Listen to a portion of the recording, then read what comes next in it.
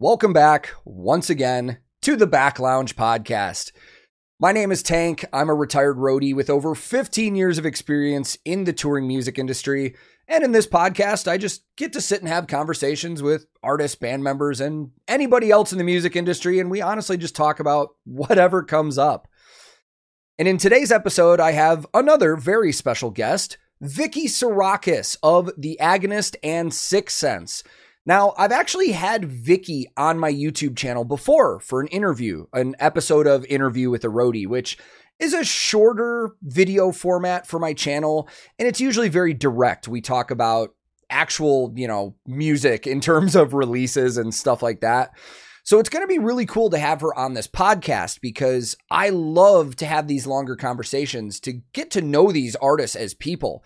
And Vicky has a really cool background and a really cool story. And I have no doubt that we're going to get some really interesting stuff to talk about today.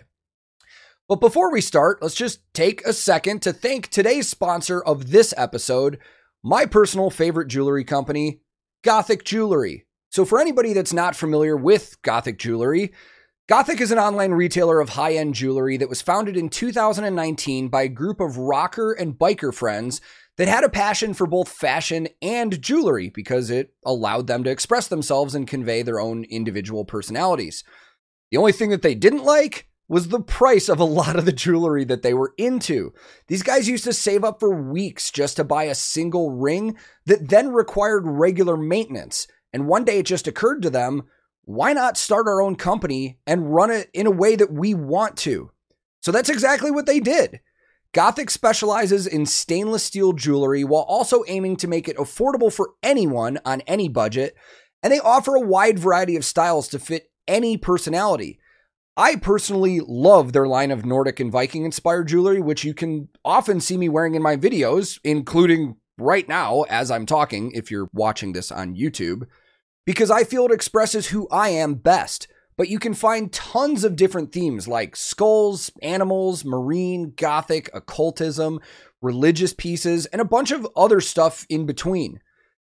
So if you want to find something new that's well within your budget, check out www.gothic.com. That's www.gthic.com.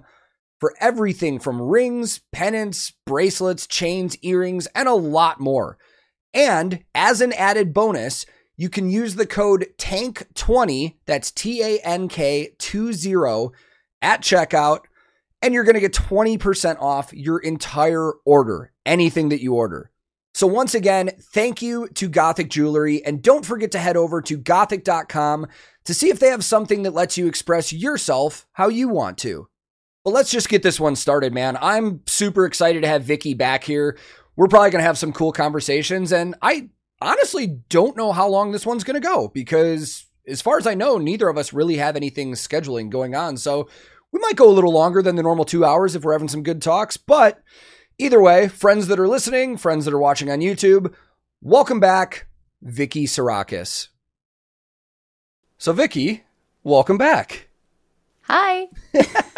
This is super, super exciting to have you back on here, honestly, because I looked earlier. I think it's been about 6 months since I did that interview with you on the channel. Which was so short. Dude, and it was short, and I couldn't believe it was 6 months. Like, it felt like it was like a couple months ago. Yeah. Same. Yeah, Same. and, a lot has happened since then, both, for both of us, but for you guys, the new EP finally came out, which made my top albums and EPs of 2021 list. No big deal. It got nominated for a Juno Award in Canada. Like, dude, you guys got some wild stuff going on right now. Yeah. The reception for it being an EP, I think, was really good. Still is really good. There's a little bit of that, EP discrimination, so to speak, where some people are like, well, it's just an EP, but it is 5 songs, and I think the quality of the music speaks for itself. I agree. And yeah, as long as you listen to it with an open mind, don't even look at the music videos, which I love, by the way, but no visuals in mind. Just listen to it. Close your eyes and listen to it. It's a good piece of work. Yeah, it's funny because that's what I do anytime I get a new album or EP. And, 5 songs is actually pretty good for an EP because usually you get like, 3 on average, Yeah. maybe 4. Mm-hmm. But it's funny you say that because Adam from Lorna Shore kind of said the same thing because they released a 3-song EP. Mm-hmm. And he goes, all I want from people when we release our whether it's a studio album, LP, or an EP, I just want people to, like, when they get it in their hands, sit with no distractions and just listen to it once and judge us on that. Mm-hmm. And I've that's what I do. Every time I get a new album now, I literally sit here, I get rid of the distractions, and I listen. And yeah, your new EP was just fantastic, man. I mean, again, nominated for Juno, that's not easy. Which Yeah. the awards happen in May, right? Yeah, I wasn't expecting it because it is an EP and there's no EP category, Mm-hmm. It's up against some albums, major albums. So Yeah. honestly, it just feels good and great to be nominated. I really don't expect to win, and I wouldn't want to win. I wouldn't want to put out 5 songs. It is 5 songs, 5 great songs, and win against an album that has like 10 songs, Do you remember off the top of your head right now who else? Is Archspire in that category too for their album? Archspire is Brand of Sacrifice Oh man. and Spirit Box. as Holy well. fuck. I mean, every Yeah. one of those albums that came out last year is, I think Yeah. all 3 of those made my top albums list as well. Yeah, not surprised. They're the great albums, and so it just feels like it's an honor to be nominated with Yeah. other albums because it's 5 songs, and you could have the 5 strongest songs in the world, but it's like there are other artists that created 10 songs, 8 songs, 9 songs. It's a little Yeah. unfair, you know what I mean? Well, I don't So- think the number of songs as well should really play into it. It's just, what's the quality of material that was released? Do you know what I mean? For sure. So, because somebody could put out a 10-song album and that 10 songs could just be maybe 2 really good songs and 8 Yes. okay ones, But man, sure. just metal in Canada is alive and well. It's awesome to see. Yeah. I think Canada's always been great in that. I think it's just the world is taking notice right now. Yeah. And it's interesting because with in the weirdest way possible, like over this pandemic in the last couple of years, I feel like people were discovering music more than they had been in years previous. I think so too, because music is one of the things that it's kind of there for us for all moments. It's there for us when we want to have fun. It's there for us when we're sad and we want to cry. It's there for us when we're angry and all that. So when you're locked at home and you can't go out and you can't have your regular day to day, you're feeling all these emotions. And what do you turn to? You turn to music. So it makes total sense. Yeah. And it's the thing I love most about music, and I've had this conversation with almost every person that's been on my channel, whether it be the podcast or the interview. There are specific things that meet every emotion, every feeling that you're having. That's why I always find the question of, when anybody asks you, like, what's your favorite album of all time? I was like, I can't answer that because there's an album for every mood that I've ever had. Yeah, same. So. I get so irritated when I have to make a top list, like top 5, top 10. I'm like, why? Just the other day, I got an interview. I haven't done it yet. It's for my other band, Sicksense. And it's just basically, I have to choose one song, not even an album, one song that inspired what I do in that band. One song? Yeah. Like, what? Yeah, I mean, I'm trying to put myself back into when I was in a band as well, and I don't know if I could answer that. Like, they're telling you to pick one of your songs, correct? No. One Oh. song that inspired me. Oh, like any other song. Yes. Oh, I mean, that's, come on, that's way too hard. Yeah. Do you I'll even, figure it out. I was going to say, do you even feel like you have an answer yet? I don't, but I think it'll come to me. Yeah. I'm just happy the deadline's not tomorrow. Yeah. I mean, like, when I had Karan from Bloodywood on here, he asked me, he's like, if you were on a desert island, what's the one album you could bring? And in the moment, on the spot, like, my gut initial reaction was kind of funny because I was like, Colony by In Flames or Hate Crew Death Roll by Children of Bodom. And that was interesting because that's, like, gut reaction without thinking about it. Yes. I was like, oh, maybe that's the honest answer. It is often, it's not necessarily our favorite album of all time. It's just that sentimental attachment that we have because of the period what we were going through when we listened to it. And for a lot of people, it's the younger years, right? It's when you first discovered metal, or that first band or something that was like, whoa, what is this? You know? So I think there's an age range. If I had to put it into 10 years, I'd say like 13 to 23.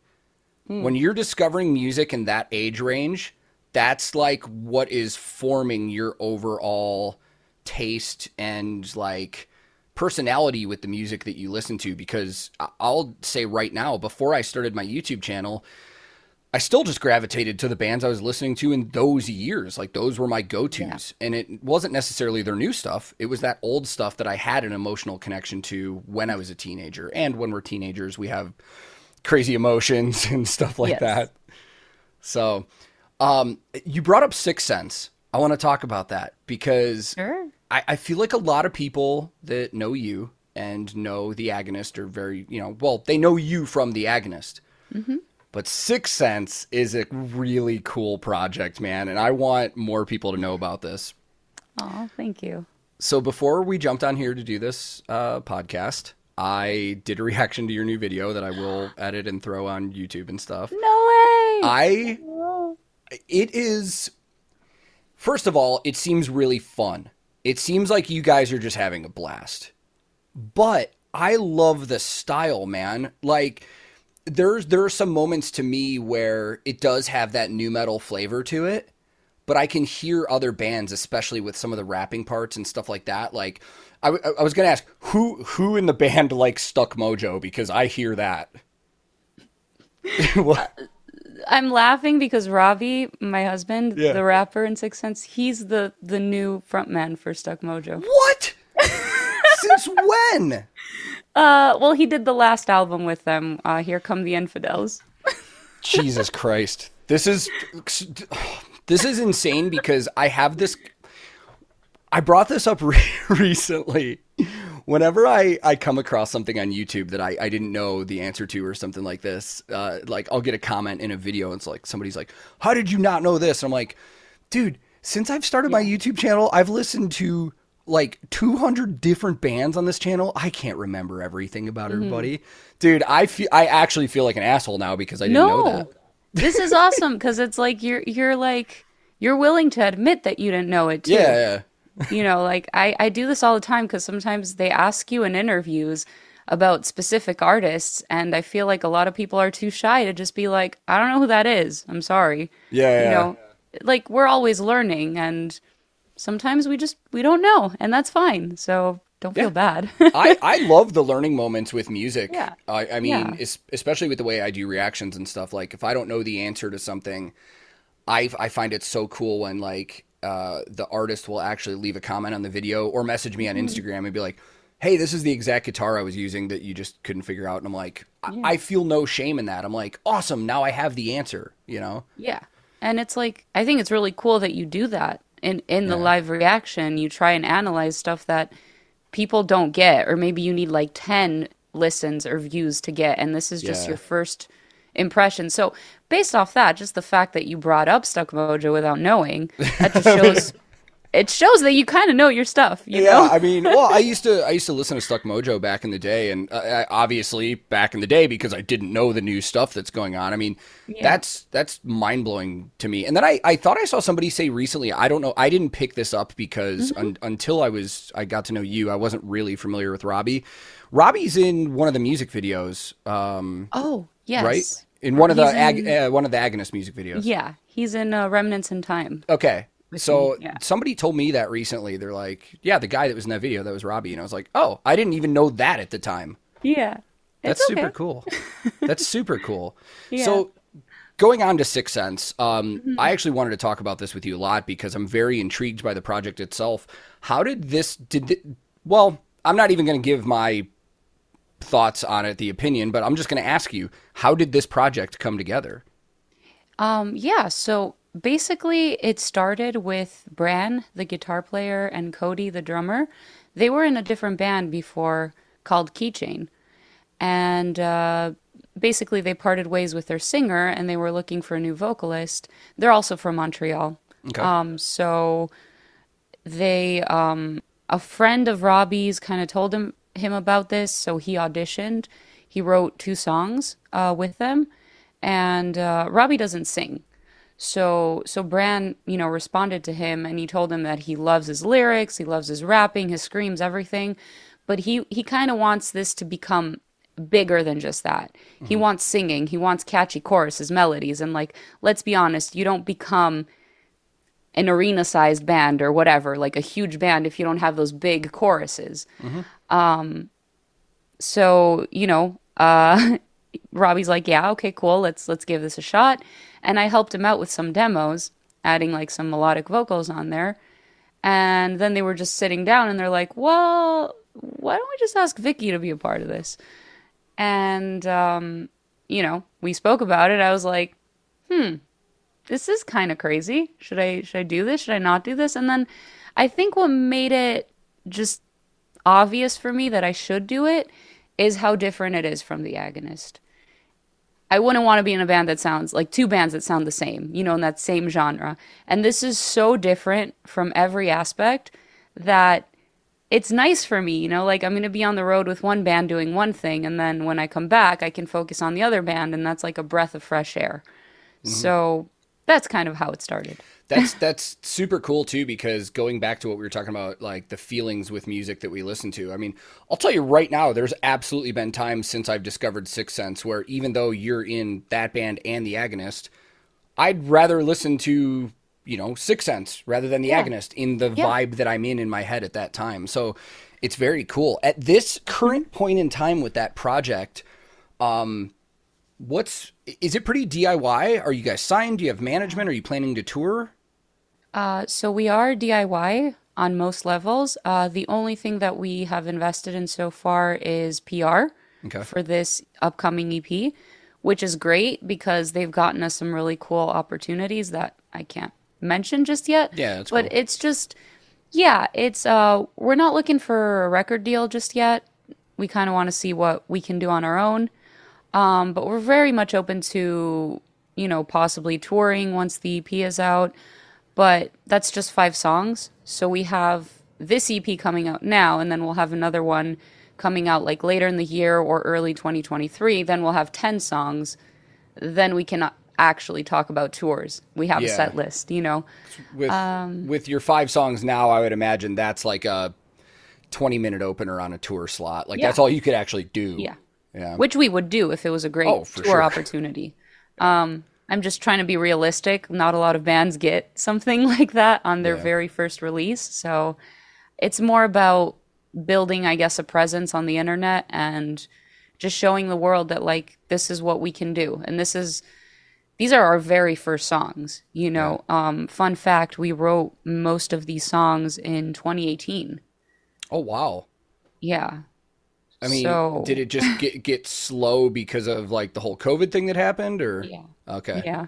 Basically, we recorded this, the vocals to this album. I call it an album because it was supposed to be an album. Then we split it into 2 EPs. But we did that right after the last tour I did with the Agonist in Europe with Ginger. We came back from that tour and I entered the studio to record the Sicksense stuff. And then our mindset was like, okay, we're going to take 2020 to film music videos. Nope. So then we came back home to Chicago. We didn't have music videos. We're like, we're not going to launch a brand new band with no music videos, no plan, no nothing. So it just took a back seat. The music video thing's interesting. There's a couple interesting things you brought up that I want to talk about. First, I'll state, like you guys said, you're not really looking for a record deal right now. I think that's important for a lot of young bands to realize is, that was the mistake my band made is when we were in a band and we were touring, we were dead set on, we have to land a record deal. Now, this was 2007. Times were a little different. We didn't have the media outlet that we have now, but it's very interesting you say that because Bloodywood is in that same situation right now. They just released, in my opinion, one of the best debut albums I've ever heard. And they have a stack of record label offers, a stack of management offers. And I talk to Karan pretty regularly, and he's like, I don't know if we want to do any of these because we've already got to where we're at right now Yeah. by ourselves. He goes, do you honestly think we need this? And I was like, I really don't. I don't know if you need to sign a record deal right now or anything like that. That's so cool. I love that band, by the way. Yeah. I first discovered them like 2 years ago when one of my patrons actually brought them up, and I was like, this is so cool. So to hear that they have that mindset, which is quite similar to ours, is just really cool. Yeah. And continuing the Bloodywood as an example, the music video thing you just brought up, like he told me also on the podcast episode, he goes, there's something about music videos that nowadays people just love. And he's like, for example, when we released Machi Basad, one of our biggest songs to date, we originally released it audio only. Like we put it on a website. We said, here's where you can stream it and listen to it. And he said it did okay. Then we released the music video, and the music video literally like blew up into the millions of views when people still had not touched their audio version that they had uploaded. People want to see visuals nowadays. Mm-hmm. Like they want the visual entertainment as well as listening to the song, you know? Yeah, and that makes total sense. It's just very interesting when it comes to music videos. You don't quite know what the recipe for success is. Mm-hmm. Like, I've seen huge budget music videos that you think are going to go into like the 50 million, 100 million views, and they don't. Mm-hmm. And then sometimes it's just a simple playthrough, you know, performance of the band rocking out, and that goes way up. Yep. So I think there's no, unless you're dabbling with like paid promotions and ads and stuff like that, that's a different story. But there's no, you never quite know what you're going to release that's going to appeal to people, that's going to make them be like, yo, have you checked this out? You know? Yeah. Do you, be honest here. Don't keep in mind that I'm doing reactions or anything like that. Yeah. Do you think that the explosion of YouTube reactions right now has put, is that thought in bands' heads? Are they thinking when they're making a video, we need people to like react to this now? I think so. A lot of people that I've met are in that headspace, so that can't be a coincidence. Yeah. I just know that it's a tough world to kind of get into unless you have connections. Like I know a lot of reactors have their methods, right? They either have polls for their audience to choose what song to react to, or they have like paid gigs. It's a whole, like you guys have become basically the news in a sense. Yeah.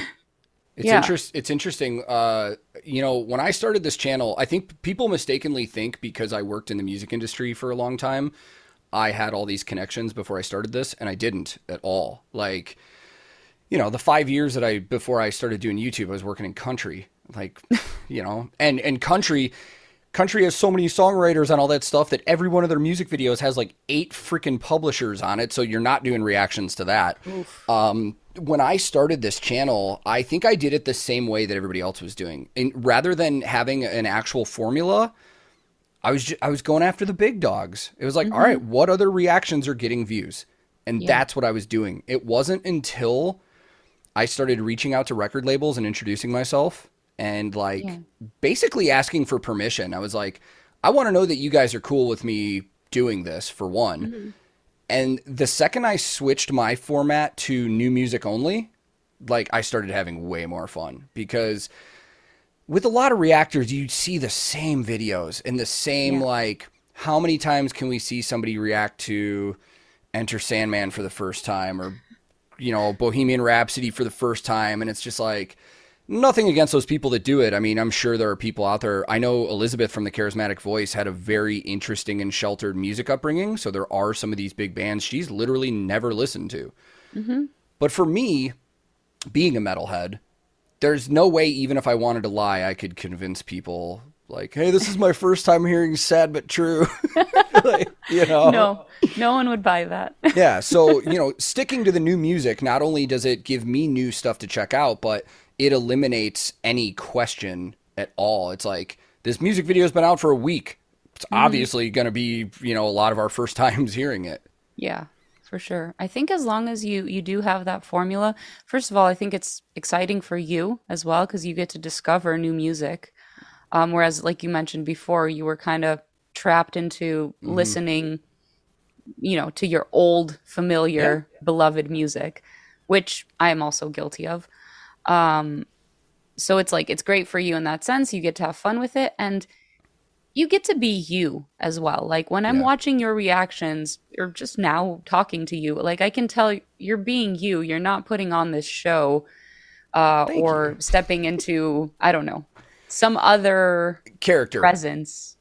It seems like a lot of videos that I see online are definitely character. What's funny though is that there is kind of an on-off switch. Like I'll admit that for sure. It's probably almost the same for you performing. There's something in the back of my head where I know, like, I'm recording this, people are going to see it. Even though I want to be natural, I still need to be entertaining. Yes. And a good like example of that was recently, my stepmother was retiring from her job after years and years and years of working, and their company reached out to me, and I know a lot of people at her company, and they were like, hey, we want to do this thing for her last day of work where family members, friends, all that, record like a 30-second video just congratulating her on her retirement and stuff like that. So I was like, yeah, I'll do it. And I came back right here where I am right now because I knew most people were just going to do like cell phone videos, but I was like, yeah, I've got the setup, whatever, why not? And I started recording and my wife just opens the door and she's like, you're on right now. And I was like, what do you mean? She goes, you sound like you're recording a reaction. You don't sound like you're talking to your stepmom. And I'm like, okay. Like, so there is almost a sense of like, it's become natural at this point. Yes. And most people that watch my stuff already know that I'm a super talkative person anyways. That's probably the biggest complaint I get, but there is a little more, comfort in the like, charisma levels and stuff after doing these videos for so long. Yeah, you get used to it for sure. I'd like to see it as like you're still being you, just a different version of you. Because I struggled with this a little bit when I first started playing like gigs to bigger audiences. I would look at like my role models or bands that I aspired to be like, and kind of see how they interact with the crowd, and had this very misconstrued opinion that I need to be like that, And there's this very, this has shifted a lot recently, but there was this idea that metal bands need to be serious and tough all the time. Yeah. And the thing is, if you're not that person, then it's not believable. If I come out on stage and I'm like, oh, we don't swear here, right? Fuck yeah, we do. Oh, we can. Okay, I don't know. We're gonna cut it out. Yeah, no, I swear. I swear way too much. Go for it. Okay, so yeah, like I knew that if I came out and I was like, "What's up, Cleveland, motherfuckers? Tear this place apart. Let's fucking go." I know people would look at me and laugh, be like, "What's this little girl trying to like?" So that sort of way of thinking kind of messes you up in a sense, because you're playing shows, you should be enjoying it, you should be having fun and performing, but then I'm very much introverted, so like I was caught in this like discomfort, and once I went past that and beyond that and just said, screw it, I'm just going to do whatever feels natural to me, then it became a lot easier. And to this day, like I mentioned being like introverted and stuff like that on my streams, and people are like, no, I don't buy it. I don't believe it, but it's very true. Yeah. I can relate to that because I don't think people would guess that about me either. But like my wife always jokes that I am like a very extroverted introvert. She's like, yes. You're really good in social situations and talking to people and stuff if you have to be there. Because like when we're home, like I don't like going anywhere. Like I don't like. I'm very in my comfort zone. Is the good way to put it. And I actually like that metal is starting to gravitate towards this not serious place right now, because we're getting so many more bands that are just like, whether they're goofy or just fun or whatever. Like I went and saw Lorna Shore soundcheck in Nashville over the summer, and it's like you listen to their music and you're just like, it's one of the heavier Yeah. things out. And then you talk to those guys and they're just goofballs. Like, it's awesome. Yeah, and a lot of metal musicians are. So Yeah. I always found it very strange that there's this persona on stage. You know, I guess it makes sense for character-based bands, you know, that come out with masks or whatever, you know, like, or corpse paint for black metal bands. Not sure I would want those guys cracking up jokes on stage. If your music is very theatrical and has that in the visuals, Yeah. it kind of makes sense. But then again, you know, I have seen bands step outside of that. Like, one really good example is Flesh God Apocalypse. Yeah. We toured with them before their singer left, and they had the switch where their drummer became their singer. And then I saw them afterwards, and he's much more of a goofball, like lighthearted person. He was actually making jokes on stage. So you were like, this band dressed up with like classical garments and this and that, so serious in the music, and he's making jokes. Yeah. This is cool. Yeah, and it's funny too because you also have bands like Archspire, for example. Like, if you ever watch like Dean streams or any of those other guys, those guys are the goofiest bunch of guys. They're so funny to watch, but it goes to that stereotype. Like, if you listen to that music, you'd think, you know, the non-metal listener would be like, oh, these guys are just a bunch of pissed off tough guys, you know? Yeah. And I think, you know, speaking to how the metal scene was when I was younger, so this was, you know, early 2000s when I was in high school and stuff, all the metal bands in my local area, kind of near where you are now, like I grew up in the suburbs of Chicago, there was this very tough guy, almost toxic masculinity aspect of being in a metal band. It was like, you know, one of the things that I very much enjoy about doing the reactions is it also allows me to show my emotion when I connect with music. There's been many times where I've listened to stuff where something's made me tear up. I mean, a Lorna Shore song of all songs literally made me tear up because there was something about the composition of the melody and just how it was delivered that, for me personally, it gave me a very big emotional response. And I got comments from some tough guys that were like, look at this guy, he's listening to metal and he's fucking crying. And I was like, you know, why is that a bad thing? Right? Like, just go with it, man. So there was a time in my life where metal was a very tough guy thing. But I'm glad we're kind of getting away from that. And you see it with a lot of bands right now too, like, you know, Electric Callboy, great example of that. I mean, look at the last 4 videos they've put out. It's the goofiest shit you've ever seen. Yes. And, you know, I love it. and yeah. So, speaking of that, I think I may have mentioned this to you in your stream, but, they have officially asked me to come on the road, and we are going to be at the Forge in Joliet. So if you're in the area, I would love to have you and Robbie out. That would be fun. That would be so fun. We both love that band too. Yeah. And I'm so happy because I know how much you love them. Yeah, From like yeah. the reactions and everything. Like, Well, it's such an interesting thing that I went from doing reactions to these bands that I had no contact or connection with whatsoever, and over the course of, you know, their label getting in touch with us and asking us to do things and then talking to them, like, this kind of started as a funny thing. Like, I was like, you know, we had our daughter a year ago. She's 1 now. Yeah, we have a 1-year-old since the last time I've talked to you. They asked me if I would be interested in going back out on tour. And at the time I was like, no, like, I'm happy at home. I toured for 15 years. I'm good. And now I'm legitimately excited. Like, I'm so fired up to go back on the road, and I think that's because I don't need to go do it to, like, survive anymore. yes. I can pick and choose. Like, I was able to really just say yes because I wanted to do it for the experience and the good time rather than having to make money. Yeah. So, I can relate to that. I Yeah. think a lot of people, I think the pandemic was a good eye opener for a lot of people where it's like, do I really want to keep doing this or not? So a lot of people either realize that they don't miss it anymore and they'd rather be at home. And a lot of other people are like, yeah, I'm tired of being at home. I want to go back on the road. And I think once you remove the financial component from it, which is tough to do, of course, for a lot of people, but once you remove it, you can see if you actually do enjoy doing this or if you'd rather stay home. yeah. And it's, you know, the financial thing too is I've always been honest with this, like, Claire and I are not exceeding luxury by any means with revenue from YouTube. Like, Yeah. we're making enough that our bills are paid, and that's all I can ask Yeah. for.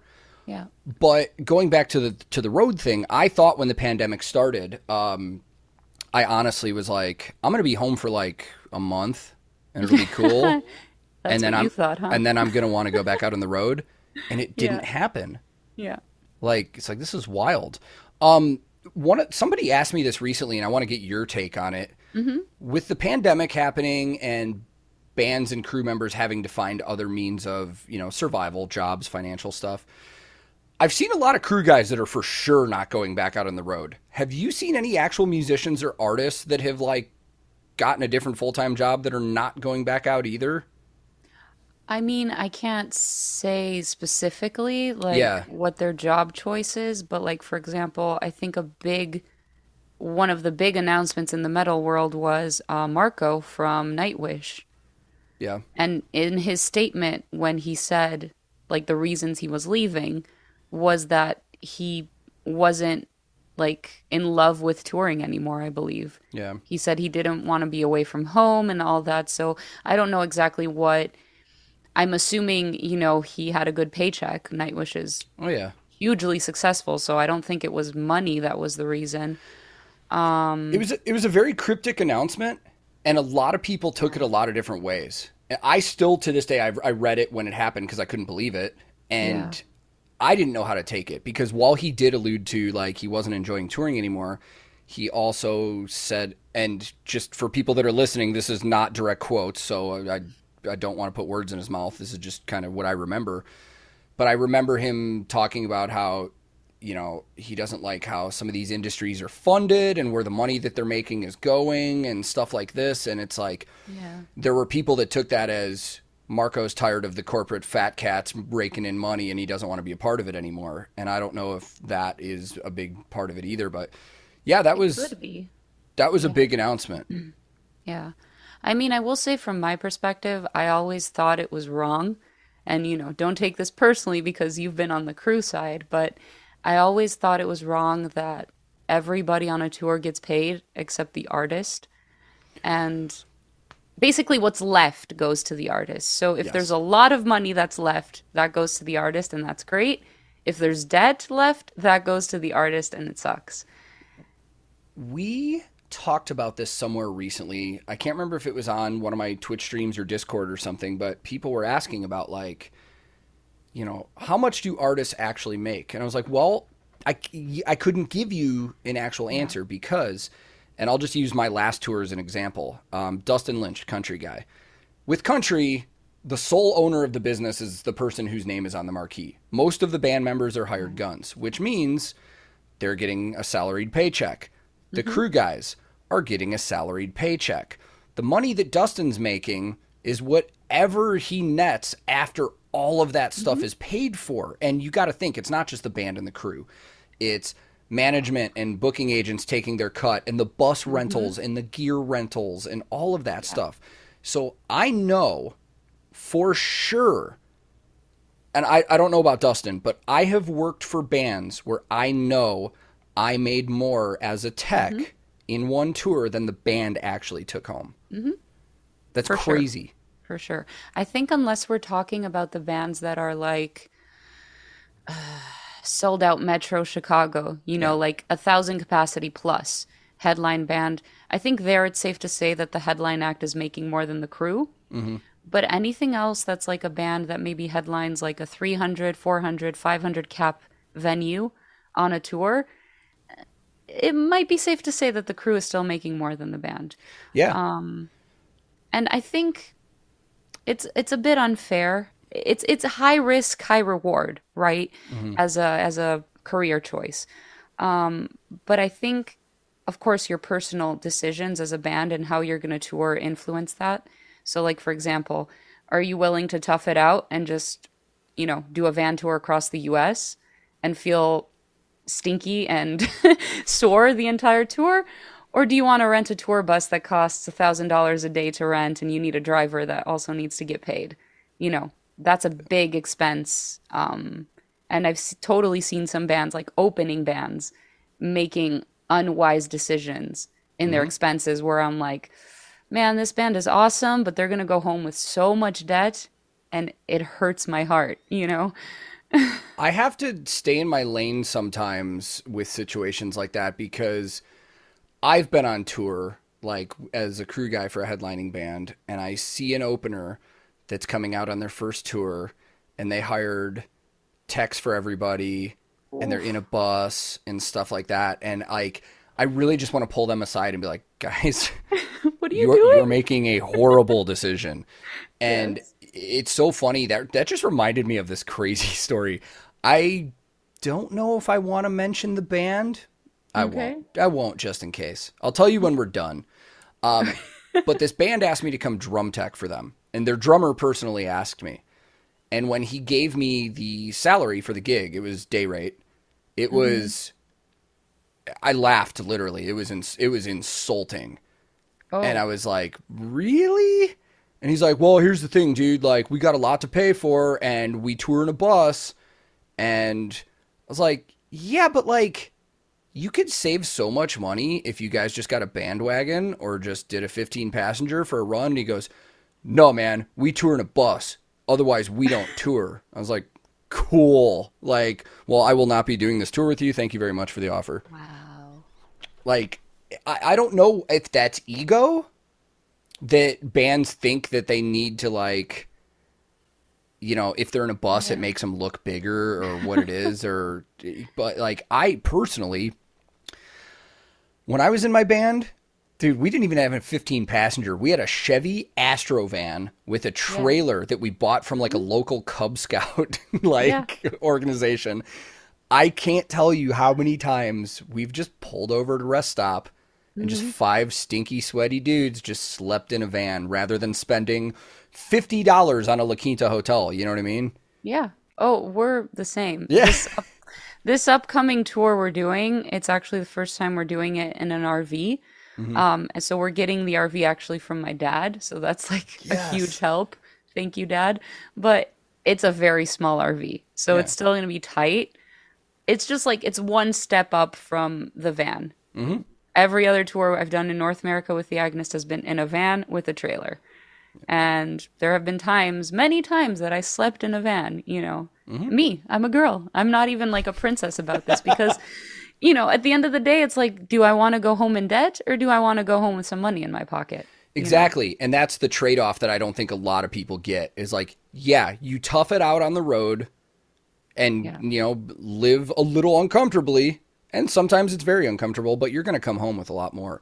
This, I didn't see this. I've only heard about this. Maybe you saw it, but I heard that there was a crazy Twitter thread recently where somebody was talking about bands that have to sleep in vans or something like that. Do you know what I'm talking about or no? No, not specifically. Do you remember more details on this? A little bit. Nick Nocturnal was talking about it. Apparently somebody posted a thing about bitching about touring in a van, and you know, he's like, all these bands, like, you know, being in a band is not glamorous. Like, we can't get hotels, we have to sleep in a van. So like when people, you know, and they were just going off, and a bunch of big name artists for some reason like got onto this. And I think Nick had said it was like Franz from Attila was like, then don't be in a band. Like, nobody said this was glamorous. Yeah. Like, this is what it is. Like, when you're an up and coming band, even sometimes mid-level bands, dude, just financially and how everything works out, you got to tough it out. That's what this is. This isn't just big glamorous. I know the guitar player from Lamb of God recently tweeted something funny where he was like, everybody thinks it's super glamorous to be on the road, but in reality, it's being on a bus with 8 other dudes that are just farting and burping all the time. And Can confirm. yeah. I mean, it's, and don't get me wrong. I don't mean any of this as a complaint from the things I've done. I had some of the best memories I will ever have from touring have been in a van with like 4 or 5 other people. For sure. I think, you know, there needs to be like some realism here that it's like, especially if you're first starting out, or say you've been doing it for X amount of years, but your pull hasn't exactly grown. Like, you need to think as a band, how many people am I bringing into the venue? Mm-hmm. And if you're not bringing a significant amount of people, then you shouldn't have these demands. I wish the world worked in a way where it was like our art and our work was getting paid and not our name and who we are. But that's not what it is. Like I'm not going to step into a venue and be like, I'm easily the best singer you guys have ever had here. I should get paid, like that. It's like, are you bringing people here or not? Because that's all that matters. Yeah, at the end of the day, that is like, I did a tour once with a band that in the 90s were like arena headlining level huge. Mm-hmm. And when I toured with them in like the 2010s, we were doing 400 cap clubs and only about 70 people showed up every night. Oof. And I wonder if there is that mentality of like, this is how big we used to be. This is how people should treat us now. Mm-hmm. Unfortunately, that's not how it works. Like, it's what are you pulling right now? Yeah.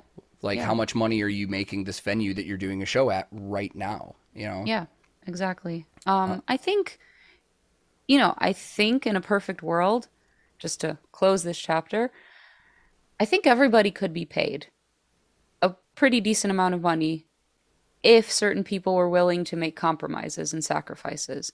However, going into a show, there are, like you said, multiple people that are being paid. It's like the crew, the venue itself, the staff at the venue, managers, the booking agents, everything, right? So I think the problem really, really starts when one of those people or a few of those people get greedy and they say, you know what, I want more than so-and-so. And that's where it kind of starts becoming not fair anymore, so to speak. And then it's like at the end of the day, there's not enough money left for the artist, which is the only reason this show is happening to begin with. So I think that aspect is cruel and unfair in the music industry and would be nice if that changed. But people are people, and some people are shitty. What are we going to do? And one last thing I wanted to add to that too, before we move on was, I can't remember who said it, but I saw somebody on Twitch talking about this recently, and they said that there seems to be this weird stigma where any kind of artist needs to be like a suffering artist.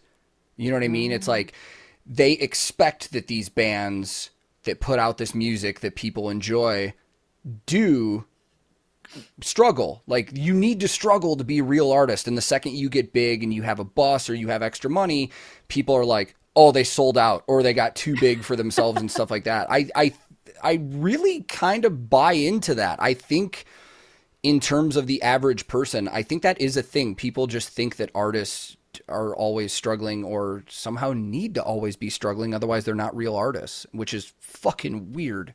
It is weird. I think that starts from the songwriting phase, to be honest with you. I think a lot of people, especially heavy music, turn to heavy music because they have these inner demons. Mm-hmm. Like, let's be completely honest, we're not normal people. No. Like, we think we're normal, and we're looking at the other people that listen to like pop and hip hop and dance music thinking that they're weird. It's like, no, we're the weirdos. Yeah.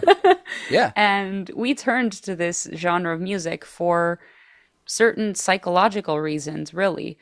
And I think when you first start out, when you first like write your first songs, you start your first tours and all that, you're still wrestling with those demons, and perhaps the struggle helps. It helps you get those words on paper or put those notes down in a song. But I think, after 10, 15 years of doing this, I think you should be mature enough to realize that you have all the experience in the world and you're so seasoned that you don't need that anymore. Like, I don't need to down a bottle of whiskey to write a song. Mm-hmm. I can just tap into those emotions, remember those feelings, and bring those demons out. I don't need to actually physically harm myself. Yeah. And it's crazy you bring that up because just specifically bringing up whiskey, I've seen a lot of people, especially in the metal community lately, like all that are sober now. That it's like, that was in the early days. It was like, that was the thing. And I'll tell you, even when I tell people in the metal community that I'm sober, they're like, what? Like, they're like, you like listen to metal and you have a beard and tattoos. And I'm like, yeah, but that doesn't mean anything. Like, yeah, you know.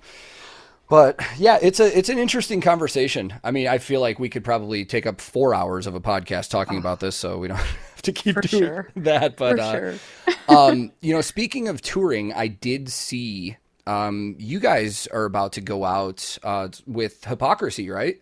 Yes. Is that your first tour since, like, first actual full tour since, like, the pandemic has happened? Yeah. Oh, first man. one. That is going to be awesome. I'm so excited for this tour. Yeah. And it was at the end of this month, right? It starts April 29th, yeah, and lasts all of May. So it's a 1-month tour. Could be longer, but it's okay. I'll take it. Yeah, for sure. Have you guys played any shows in the last couple of years? We played one show in December. Yeah. Oh, man. Yeah. It's so crazy to think about that, because a lot of these artists, like, that's the whole reason you write music, is you want to play your songs to a live audience and connect with those people every night. And that's, I mean, so many bands have not played shows in over like 700 days now. It's crazy. And actually, we were really lucky to even get to play that show, because it was the last show in Montreal before they brought restrictions in again. Like, literally, Unleash the Archers were playing the next day, and that got canceled. Yep. Yeah. I remember that.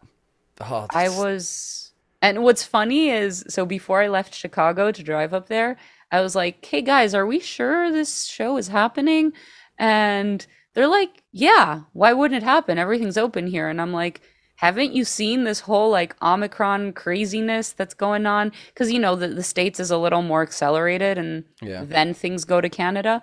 And they're like, nah, everything's good here. So I'm like, all right, across the border, get there, 2 days before the show.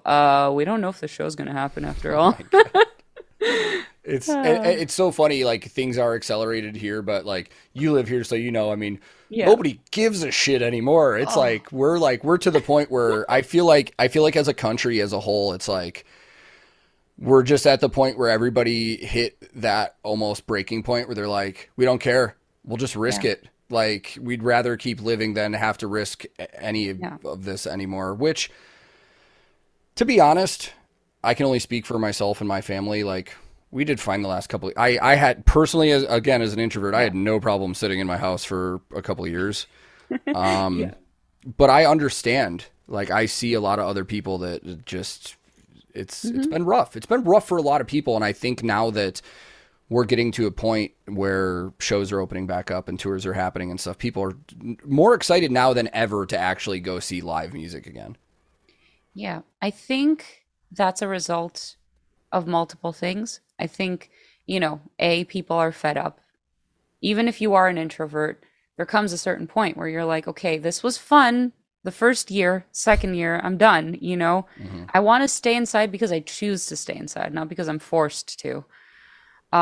B, I think the biggest issue, that's where I had a problem with since the beginning, was the fact that we were told what was essential and what wasn't essential. Yes. And, who gets harmed at the end of the day? The small businesses do. The family-owned businesses that need their customers to survive are the ones that get harmed, that went bankrupt, bands couldn't tour, a lot of people quit music. And I think that's, that's not fair. I'm not even going to be a hypocrite. I did a lot of Amazon shopping. I still shop on Amazon. It's very convenient, great prices. So it's not even about like, oh, screw corporations, because we all use these corporations. Like, let's be honest. It's just, don't make these decisions for us on what's essential to stay open and what's not. I think everything should have stayed open, and just with like certain rules and certain, regulations we need to follow. Yeah. And then maybe people wouldn't have been so upset. At a certain point, I have, with a lot of things, I have a certain, not necessarily survival of the fittest, but kind of Darwinistic approach to a lot of things in my life. And COVID, after a while, was one of those things where I even to myself was like, you know what? Open everything. Let the people that want to risk it go do whatever they want. Yeah. Let the people that can't stay at home. But speaking of the essential thing, it was mind-blowing to me to watch every single concert in this town that was booked get canceled yet the fucking hockey team is having a game every single night. Exactly. At the same arena where the shows are getting canceled. Exactly. Like that, NFL games, NBA, NHL. Meanwhile, all the players are testing for COVID and all that stuff. So it's, it was the whole thing. Like you said, the small businesses were definitely left to suffer while all the big $1 million corporations were like, well, we can't let these guys, fail. Of course. Of course. That's where it bothered me. And I'm right there with you. I think for myself from the beginning, I was like, why are we shutting down everything? And I didn't say this to a lot of people because I think once COVID happened, we really got to see people's true colors in a sense. Yeah. And a lot of people were like, screw this, I'm going out. And then a lot of people were like, oh, I'm so scared, I'm never leaving my house. And I have a lot of friends that were like that. They were very cautious. And I had to control a little bit and, hold back my own thoughts and opinions as to not come across as insensitive. Because at the end of the day, I think people are free to do whatever they want to do. Yeah. But yeah, for what's funny is for those people, a lot of them that I know, they eventually caught COVID and they felt cheated in a sense. They're like, I did everything I was told. I stayed home, this and that, and I still got it. So you had it, right? I did. Yeah. I feel as though, I don't know how the hell this happened, but every single person that all my close friends that are roadies and musicians in Nashville, everybody's had it. I still somehow didn't get it. And I think there's this has only been around for 2 years. A lot of the other major diseases we have in our society are stuff that have been studied for years and years and years, and we know more about it.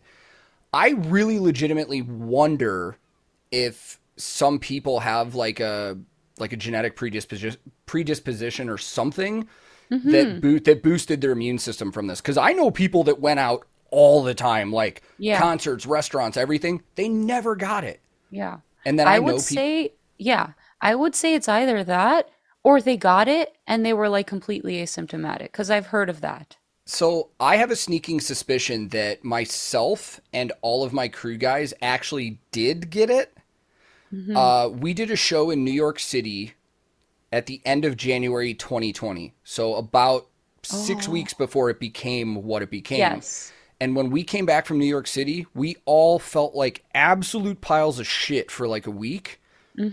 But at the time, we all just chalked it up to, maybe we caught a cold or it's flu season, whatever. Yeah.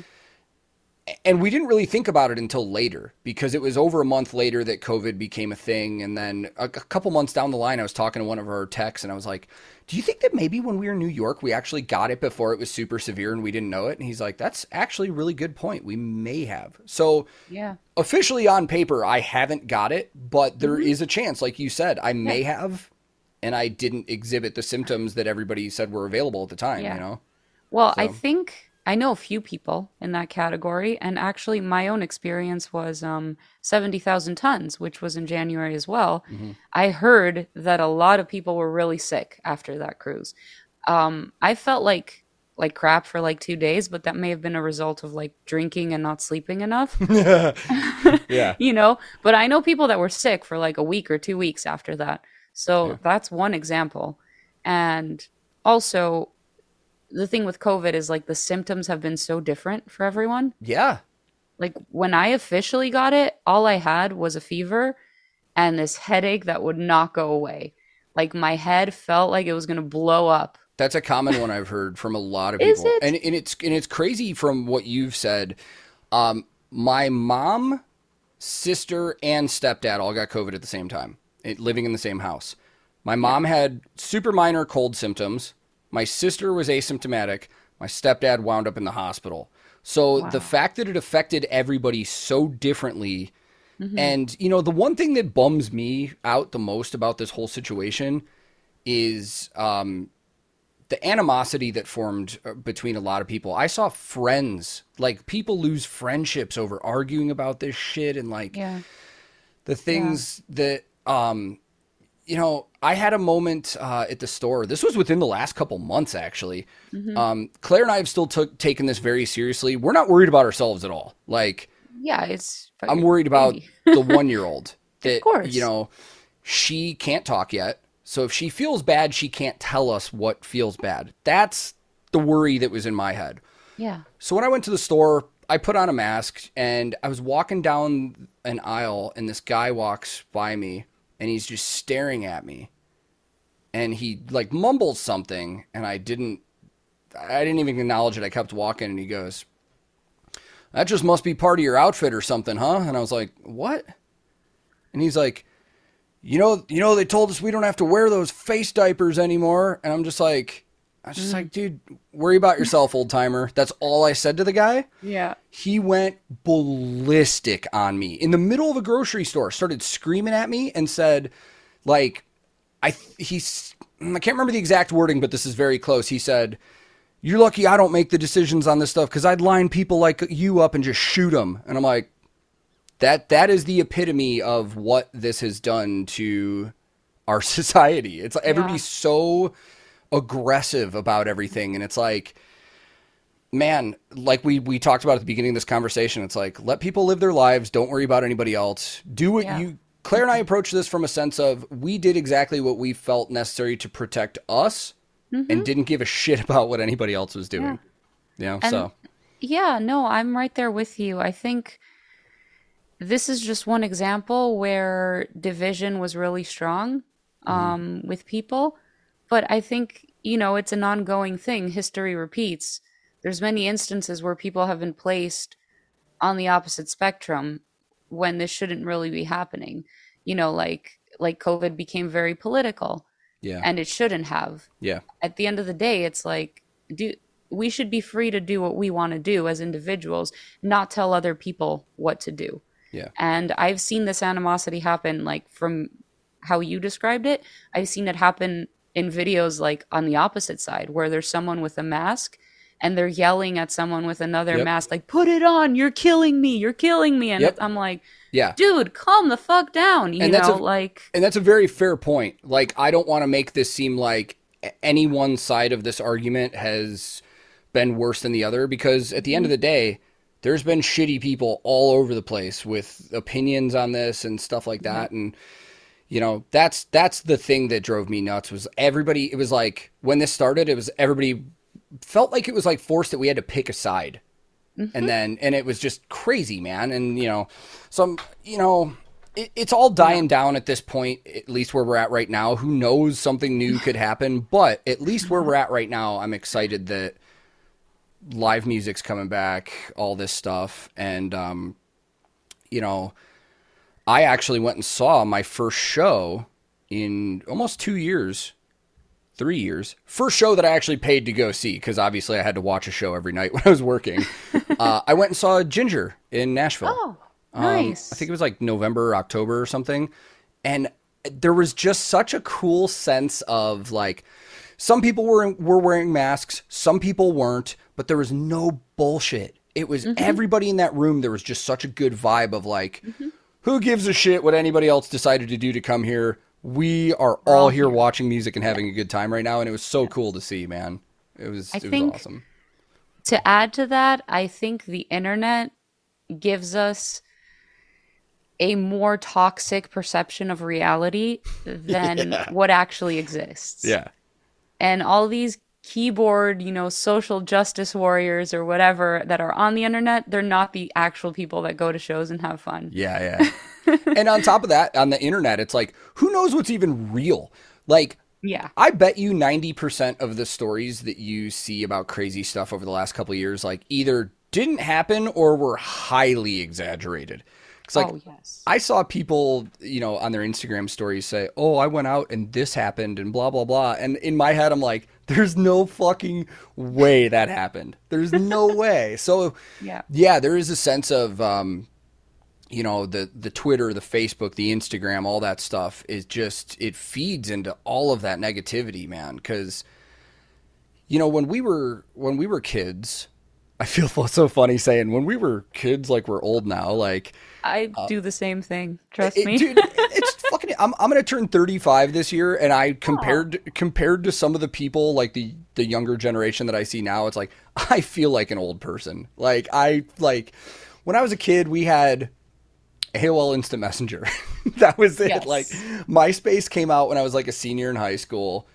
And we didn't have the social media we had now. So we had, you know, when we were kids, we watched the news, or our parents, who usually had a very one-sided perspective on some of the stuff that came on the news and stuff like that. Yeah. You know, we didn't see all these tweets and these Instagram stories and all this about all this crazy shit. So I really do think you're absolutely 100% right that like puts, you know, fuel on the fire in a lot of situations. Yeah. I think social media too, I mean, this is taking the conversation a little bit in a different direction, but I'm all for it, whatever. yeah. I think social media has given people a platform that don't deserve to have a platform. For sure. Because I saw this like funny, I think it was a tweet where people were like explaining what each social media platform does. And it was saying like that TikTok, for example, is for people that are nobodies that are trying to become somebodies. Yeah. And they have become somebodies. Like I see people with like 500,000 followers. I'm like, who the fuck are you? Like, what do you do? And they do nothing in life, you know? I heard this. So I'm not up to speed with TikTok. I have a TikTok because when I started doing social media, people were like, yeah, you got to stay up with the times, and TikTok's where everybody's at. And I suck at it. I usually just take clips from Your like, streams. yeah, clips from streams and put it on there. And like, not a lot of people watch that. But Yeah. I've heard that there is like a legitimate thing now where there's like TikTok houses where it's like 18-year-olds get big houses together and all they do is come up with content and shit. Yeah, Like- it's a thing. It's a thing. I only recently started using it where I just take clips from like my Twitch performances and I post them on there. And actually it's been good in that sense because a few people see the clips and then they come to Twitch and they're like, oh, cool, you actually perform, you know? But it can be a very toxic world. I don't dabble into that. I'm like, I'm doing my thing. I'm posting my stuff on my own profile and that's it. But, it can, yes. The point being that social media has given people a voice that, you know, makes them feel important and relevant in a sense. And I'm not saying that, you know, people's opinions don't matter, but they're not equal. Yeah. And, you know, I'm not going to sit here and tolerate, for example, someone that's not a musician or someone that's tone deaf, can't sing for shit, and they come and they express their opinion to me about music and pretend as if their opinion is at the same value as my opinion. It's like, no, the world doesn't work that way. For sure. And I get that with me. And again, I would like to reiterate for anybody listening, I don't think that my opinion is necessarily better than anybody's. But with the stuff that I do on YouTube, a lot of that opinion is coming from my unique experience of actually working for bands.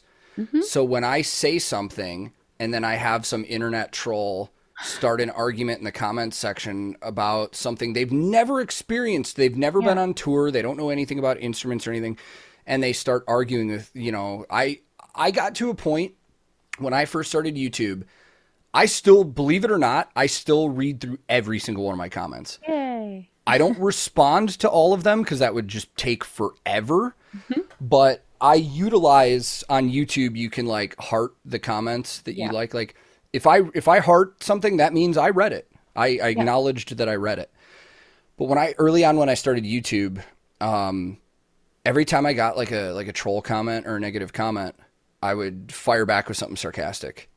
And it wasn't until I saw an interview on YouTube with a guy who's a video editor and a content manager for huge YouTubers like Jake and Logan Paul and Mr. Beast and stuff like that. And they asked him the question, when you get a troll comment, do you A, delete it, B, fire back sarcastically, or C, completely ignore? And he goes, C, every time. Completely ignore. He goes, don't delete it, don't acknowledge it, just ignore it, because 99% of those people that are leaving those comments, that's what they're going after. Yeah. They want to trigger you to respond. Like they want you to acknowledge them and, you know, get fired up about whatever they said. It makes them feel important. And, you know, that's cute. I'm like, oh, look at you. It's like, and you know, I have no problem with people attacking me.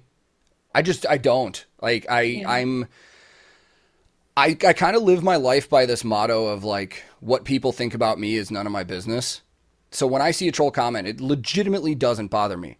The Yeah. only time I get bothered when I do YouTube reactions and videos and stuff is when they start saying things about other people. And one of the big guest. examples, this includes you actually. Of course. One of the big examples is every time I do a reaction to a band that has a female vocalist, there's got to be 100 comments of somebody saying something super sexist or misogynistic, and it's like the 16-year-old that watches a video with a female singer and they're just like, boobs. Like, dude, like, really? You just watched a 4-minute masterpiece work of art and that's all you could come up with? Yeah, yeah. No, that is strong to this day. And sometimes I will actually screenshot these comments and put them like on Twitter or Instagram, not because it bothers me, but because I'm like, I want you to feel shame. So like, I don't respond to them. I just kind of like expose them. Yeah. And people love it. Like the DMs that I get with people laughing. Yeah. And then there's a few people that try to console me. They're like, don't let this bother you. I'm like, this does not bother me. I want to expose this asshole, you know? Yeah. I've actually spoken to some PR agents in the music industry that have said that they have female artists that like can't even look at comments on their YouTube videos anymore because they're so out of hand. And I'm like, how unfortunate is that? Like, you know, it's like nobody's, you know, you never see comments where people are like, dude, look at the bulge in that guy's pants. Like, you don't see shit like that. No. We should start. Actually, yeah, it's so like funny you mentioned this because I tweeted this the other day. I noticed on Facebook because it was popping up on my recommendations because I don't use Facebook much, like mostly just for Messenger to keep in touch with like close friends. But there were groups popping up of, you know, certain famous female metal artists. And they're like groups with like thousands of people, 10 posts a day type situation. And like 10 out of 10 posts are pictures of these women and comments underneath saying, oh my God, so beautiful, so sexy, so this, so that. And, you know, I made a tweet saying that this is really gross in a sense because it's like, it would be okay if it was a variety, you know, like here's a music video, here's a song, now here's a photo, you know, switch up the content. But if you're just posting photos of these women, it's like, are you a true fan of their music? No. Because I don't see you mentioning their music at all. Yeah. You know, and it's very disturbing. It's what I've started noticing, and I'm getting kind of it's disturbing is the good word for it, is YouTube reactors are starting to do that shit where they're not necessarily saying anything in their videos or comments or anything like that, but clickbait thumbnails. And I'll give you an example. Somebody did a reaction to an Amaranth song somewhat recently, and the thumbnail is them making the typical reactor face, and then it was a picture of why am I blanking out? Elise, sorry. Elise? God, brain fart. It was a picture of her, and often at their shows when she's singing, she gets on one of their ego risers and like squats down and sings or something. It was literally like a close-up of a camera angle from below her and stuff like that. And it was like 80% of the thumbnail. And I'm just like, I know exactly what you're doing here. Yeah. Like, you know, and it's like, that needs to be brought up, in my opinion, because while those reactors may not be saying anything in their videos or doing anything like that, they're absolutely taking advantage of the female artist in the band and exploiting that kind of stuff just for clickbait. And it's like, and in my opinion, I'm like, you're just as bad as the person that's leaving the comment, you know, Of course. just boobs, you know? Yeah. So It's, I don't know if this will ever change because, you know, sex sells. Yep. And it will always sell. I think there's a lot of, it depends case by case, you know, there's a lot of people to blame for this. And sometimes, and I don't want to sometimes I say this on my streams and people are like, cancel Vicky now because she hates all other women. I do not hate all other women. there are some women that unfortunately think that they also have to do this to promote their career and push themselves. And I think that, I'm not shaming anyone. It's a free world. You are free to do whatever you want. But if, let's say, 90% of the content you post is like sexy, provocative photos or selfies or whatever, you're not trying to push your music, and then you receive these types of comments from people, don't be exactly surprised, because it's like, this is the material you're promoting. Yeah. I think you actually said that very, very intelligently. It's like, don't be surprised. Yeah. Maybe you don't deserve those kind of comments and stuff, but don't be surprised that you're getting them. And this is the big argument with Twitch that we see a lot, is you see, you'll see a female musician that plays an instrument pretty well, but every time they're streaming, they're wearing like a super low cut top and their boobs are hanging over their instrument and stuff like that. So the normal person, like, we understand, like, we get it. We get what you're doing. You're attracting an audience in, and that's fine, whatever. But like you just said, don't be surprised at the type of audience that you attract in when that happens. Yeah. 'Cause I have seen women that do this complain afterwards and be like, oh my God, I can't believe men are like sexualizing me and this and that. And I'm like, do you not see how you're dressed in this photo, what you're promoting? How are you surprised? Then again, men will be men, like it's happened to me. I'll post something that's not provocative at all and get those types of comments. Dude, I just think that the more you do it, the more you're going to bring in. As a guy, I will tell you right now, and I've said this to my wife, guys will sexualize anything. It doesn't matter what it is. Like, it just happens. And it's funny because, you're married, so you probably get it too, but there's a certain mindset difference between people that are married and people that are still single and stuff like that. And I say that because when the last 8 years of touring for me, I've been married. And I love my wife. I don't want to be with anybody else. If I did, I just wouldn't have gotten married. Yeah. So when I went on the road, I wasn't worried about meeting women or hooking up or anything like that. But I see all the single guys out on the road that's still their thing. And that's fine. They're single. They want to party. They want to have a good time. That's cool. But when those single guys start talking to me in conversation about like, dude, check out this chick and blah, blah, blah, blah, blah. And it's like, dude, I don't care. I don't want to. I don't care at all. Like, and that's what happens on the internet, on YouTube and stuff too, is like,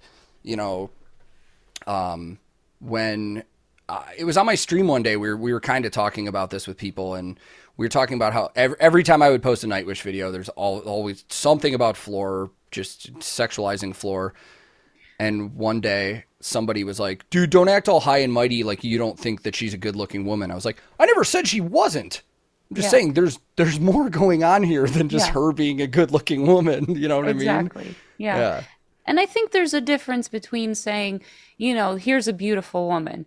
Sometimes I'll start streaming and I had a nice makeup day, and like my regulars, my regulars are like, you're looking very pretty today, Vicky. And I'm like, oh, thank you. Like that's coming from a nice place versus, titties, boobies, and all that stuff. What's wild is what I've encountered. I shared this with my wife recently, and she kind of made me have like almost a revelation. Just me, I'm very nice in public to everybody that I encounter. Male, female, anything in between, doesn't matter. I always treat everybody nice. And I've had situations where I've literally like said something nice to like a woman or something like that, and immediately she's like, not interested. And I was like, and I was telling my wife this story because this is something that happened probably within the last 6 months. Like, there was a girl at the store and I tried to strike up a conversation while we were just in the grocery store checkout line, and she was just like, I'm not interested. I'm like, oh, okay, I was just talking, cool. My wife was like, yeah, but you got to understand. Like, or what I told her was, I don't understand that most women that I'm just nice to think that it's a pickup line. And my wife was like, yeah, but you got to understand that as women, we've kind of been conditioned to think that that's what's happening. And I was like, oh shit, I never even thought about that. Yeah. It's tough. It's tough because it's like I would say, listen to your instinct. But maybe not everyone's instincts are correct. Yeah. Like, I can only speak from my own experience, and 99% of my environment is male because of Yeah. the industry that I'm in. So I think that has helped me kind of have a good instinct about who's just talking to me to be nice versus who's actually hitting on me. Yeah. Because I'm surrounded by men all the time, and it's just not possible that every man that's talking to me is hitting on me. For sure. Yeah. But I guess from a female perspective that isn't in that environment where the encounters with men aren't as high, I could see how you could assume that, maybe this is Yeah. coming from that sort of environment. But this is a problem, though. It is a problem. I don't know the solution, but Oh, we're never going to see a solution in our lifetimes. I'll tell you that right now. yeah, Like, yeah, and especially with, like you've already brought up, like sex sells, the society that we live in. I mean, you see it everywhere. It's in everything. It's not going to go away until it doesn't work anymore. And I don't see it not working anytime soon, you know? No, I think at the end of the day, you just have to do what makes you comfortable. This is something I've definitely struggled with and struggle a little bit today as well. That, in the back of my head, I'm always like, oh, what if I posted the same exact video and I showed off more of my body or something? Would that get me more engagement? And you know what? It probably would, but it wouldn't give me the type of engagement that I want. And to be honest with you, like when I post a clip of me singing, and I see that 90% of the comments are talking about my voice and how great my voice is, that makes me feel so good. I don't care that it's not 1,000 comments. If 900 of them are going to be like, you're so beautiful, Yeah. So at the end of the day, you just got to make the decisions that, you could go to sleep at night and have your conscience clean and feel good about yourself. I say this in the most respectful way possible, but I'm so happy I'm a dude sometimes, because I part of this I don't fully understand because I'm not a woman. You know what I mean? Yeah. Like Elizabeth, the charismatic voice, another vocal coach reactor on YouTube. Her husband helps manage a lot of her YouTube content and all stuff like that. And I've gotten to know them very well over the last year. Like, they're great people. I consider them friends. And one day I just asked her husband, I was like, dude, you moderate all these comments and you see all this stuff. I go, is it ridiculous for the most part? He goes, dude, you have no idea. He goes, you have no idea what some of these female content creators and social media people and stuff have to deal with until you actually see it. Yeah. Like with your own eyes. And he goes, I'm not even talking the stuff that YouTube auto moderates. I'm just stuff that makes it through. He goes, it's brutal. And I'm just like, I mean, and then here I am, just a, stocky bearded dude. Like, the most I ever get is people are like, dude, sick beard. Like, Yeah. So yeah, it's interesting. This is, I will say, this is wild. This is probably one of the most, like, in terms of podcasts and interviews, I mean, we've spent 5% of it actually talking about music and stuff. Like, and the crazy thing is, I actually think when it comes to podcasts, like, for me, if I were listening, this is the kind of stuff I love talking about, because let's be real here. Everybody that comes and watches interviews with bands and stuff, they know who they are from the band. Like, I like the real conversations. I like the real, like, gloves off, let's just sit here as human beings. Like, one of the nicest compliments I thought I got on one of these podcast episodes so far was somebody was like, this doesn't feel like an interview with an artist. It feels like a couple friends sitting at the end of a bar. And I'm like, I love that. That's exactly what we're going for here, That's the exact reason I love podcasts, because interviews, you just get the same questions over and over again. And it's like, as much as I don't want to answer them, I'm sure that's how much people don't want to hear it or see it. So this is great. And this is great for me too, because, like, even though we're creating content for other people to hear, it's allowing us to get to know each other better too. Like, it's really cool, For sure. I've gotten to the point where I don't even want to do interviews anymore. Because, like, I still have that short form, like, 25, 30-minute interview with a roadie thing. And I still get offers for it from, like, PR people that are like, hey, would you like to have so-and-so on? And if I'm being honest, I just don't want to do it because this is what I enjoy, you know?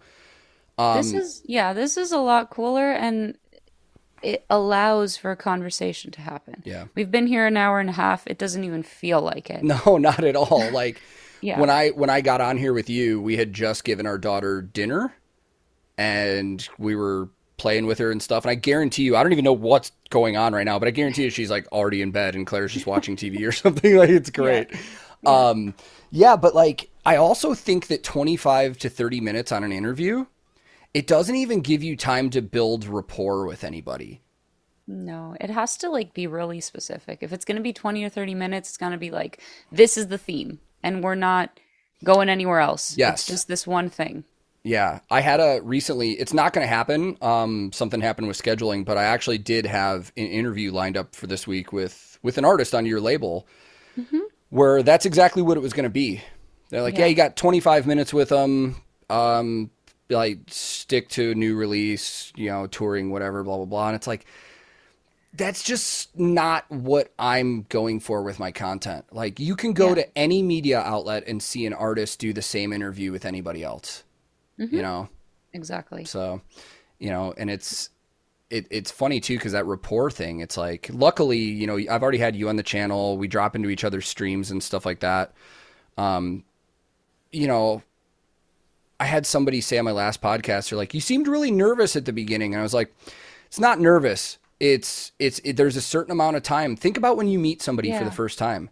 You don't immediately click, you know? Yeah, not always, for sure. There's like, and you know this because you've been on tours. When you go on a tour, by the end of the tour is kind of when you can say that you know everybody in that tour package and all that. But there's always one or two people from the beginning, or first week, let's say, from that tour package that you're like, you're kind of like me. And, you know, that friendship grows throughout the tour. Yes. And then on the flip side of that, you also find out real quick who you don't want to be around. I've had tours where within the first week, I'm like, I don't even want to be around that person. Like, you know, and touring is a lot of different personalities and a lot of different backgrounds. You're not going to like everybody that you work with on a tour. It's just not going to happen. Yeah. You know? And then I've been on bigger tours where, like, I did a tour in 2012 that was a touring party of 130 people. Wow. For the headlining band. That's not even the openers. What, for one band? Yeah, it was Van Halen. Oh, okay. Yeah. It was a big tour. Wow. And don't, like, let's not, I was a fucking merch guy on that tour. Let's not get excited here. Like, that must have been tough, though. It was, well, what I was going to say is I got to know a lot of people on that tour, but even by the final day, and it was like a 5-month run, I would still walk by people that I'm like, I wonder what they do here. Like, I didn't know who they were. That makes sense. That's a lot of people on a tour. Yeah. And on a tour like that size too, everybody's spread out a lot. So like me doing merchandise, the majority of my time was spent in the concourse with the merch people. I wasn't with the backline techs and stuff like that. So it's like, even though I knew who they were and I'd see them after shows and stuff, it's like, you know, the people that I got to know most were the people that I shared a bus with and people that I hung out with on days off and stuff like that. So, you know, it kind of relates to like, you know, touring is almost the same as, like going to an AA meeting. It's like everybody assumes if you go to any kind of support meeting, everybody assumes that everybody's there for the same reason and they're all going to be nice to each other and everybody's cool. And I had somebody tell me once a long time ago, they're like, dude, if you like everybody that you go to like an AA meeting with, you haven't done enough, because just because people are in a room together doesn't mean they're going to get along, you know? So. Oh, for sure. Yeah. And you see this sometimes within a band dynamic as well. Not to say that there's animosity within the band members, but you do see certain people hang out with other people more so. Yep. And it's just because, like you said, different personalities. Maybe two people in a band are like more introverted. They just want to play the show and then go on the tour bus and just watch a movie and chill. And then maybe two people want to hit the bar scene and like meet people. It's different dynamics, different personalities. And I think as long as you can respect that not everyone is like you, and let them, again, it goes back to freedom to choose what you want to do and be who you want to be. As long as there can be that respect from everyone, I think a tour and a band can function really, really well. Yeah. The problems would only start when you're trying to tell other people what to do. Yeah. One of the most awkward tours I ever did was, again, we're not here to name and shame or drop names, but I did this tour with this band where I didn't, unbeknownst to me, when I took it, there was a lot of drama going on internally with the band members, and it was very awkward every night. They do media on the day, they'd act like best friends, they'd get on stage, they'd put on a killer show, and then the second the show ended and we'd get back on the bus, one of the members straight to their bunk, one of the other members lock himself in the back lounge, wouldn't let anybody else back there. And then another band member is just like, hanging out in the front drinking, and like none of the band would talk to each other. And it's like, that's one of the things I think people don't think about too, is like you see that dynamic of the people on stage together, and you see them in photos and videos and stuff, and you think they're all like, everything's perfect and they're best friends, but there might be a lot of drama behind the scenes, whether it's business related or personal related. Like it gets heated sometimes. Yeah. No, I believe that. Yeah. I've seen it a few times, but when I hear these stories, it makes me feel like, oh, okay, we don't have real problems. Yeah. I mean, it goes to what you just said too, like even working in country music with a lot of like the hired gun artists and stuff like that. It's like, while everybody gets along, you do see different people gravitate towards each other. So like on days off, I loved every crew guy that I worked with on my last tour. I really did. They were fantastic people. But on days off, you would definitely see that split where like a group of 5 would go off by themselves and then a group of 4 would go do their own thing. And it's like, you can learn to work around each other and be around each other and be fine. But, sometimes there's just personalities that you can only take in doses. And I am fully aware I am one of those personalities. Like it's, yeah. So. No, it's actually really, it makes a tour bittersweet almost, in my opinion. There have been some tours where like I really bonded with someone from a different band or crew from a different band. And we were just like every day talking, drinking, having a drink together, having these deep conversations that I love. Because I think this is the thing with introverts very often. They don't like small talk. Yeah. Like I have zero interest to sit down with someone and be like, so, what do you do for a living? And like that boring superficial stuff. I'm like, let's get into the deep stuff right away. And when I've met people like that, where we can have a conversation where it's like, let's say we agree on 8 out of 10 things, and then there's 2 things that we disagree on, that can allow the conversation to actually progress rather than being like, oh my God, I think exactly like you do. That creates a very cool dynamic. So I've been on tours with people like that aren't from my own band. And it makes the tour bittersweet because like you're with this person for a month or 2 months, so much to the point that you think, they're one of your best friends in real life. But then you go back home and they're like in a country on the other side of the world, and you don't have that day to day anymore. And you're like, wow, this is strange. Yeah. And I've gotten jobs like that. I've had tours that I've done where I've wound up hanging out with like a support band or another headlining band's crew or something, and gotten to know them so well that months down the line, they're like, hey, you want to come work for us? Yeah. Like it's cool. And on the flip side of that, one of the things that I ran into very recently, this made me think, I'm not going to lie. Like I kind of got very self-conscious of this. So when the pandemic happened and we couldn't tour anymore, our crew kept up with each other pretty well for a while. Like we were playing video games online and, stuff like that. But after I made the decision, when the pandemic settled in and people figured out what they were doing business wise, and shows were starting to happen slowly again, and I made the decision and told everybody, like, I'm not coming back out. Like I'm staying home. I don't fucking hear from anybody in my old camp anymore. And it's funny because I'm like, I sat and thought, I'm like, okay, is this just that business thing where You really realize the music industry, the music industry, no matter who you're working for in any given place, they like to make this, it's family. If you're on a record label, you're family. If you're working for a band, you're family. But then the second that you're gone, you realize it's not the family environment you thought it was. It literally is a job. And these were just your coworkers that you had to see every day. So it took me a while to really realize that. I was like, am I the fucking shithead that nobody on this tour liked, and now that I'm not here, nobody wants to talk to me anymore? Or is this just normal work? Like, is this you quit your job and because you don't have to be around these people all the time? And the funny thing is, I reached out to a lot of these crew guys, and I really realized, there probably were a couple of them that it was different personalities, and we realized if we didn't have to work with each other, we're just like, don't enjoy each other's company that much.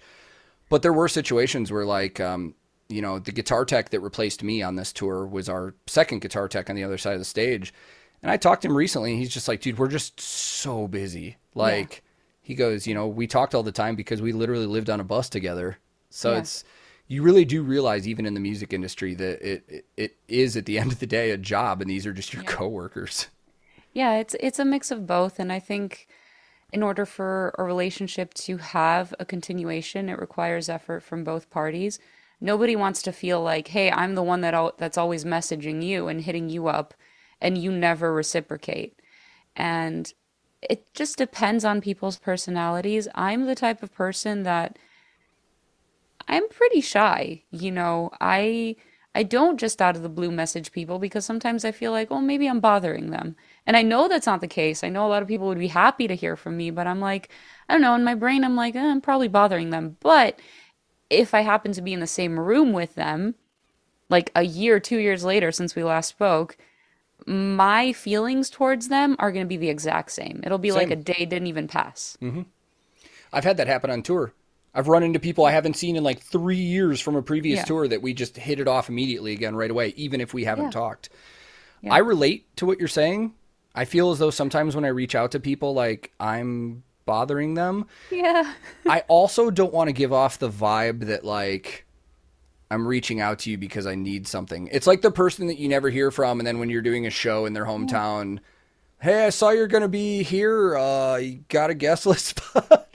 I feel like that with bands that I toured with. And I'm like, don't feel this way. This is stupid. They probably love to see you, which is often the case.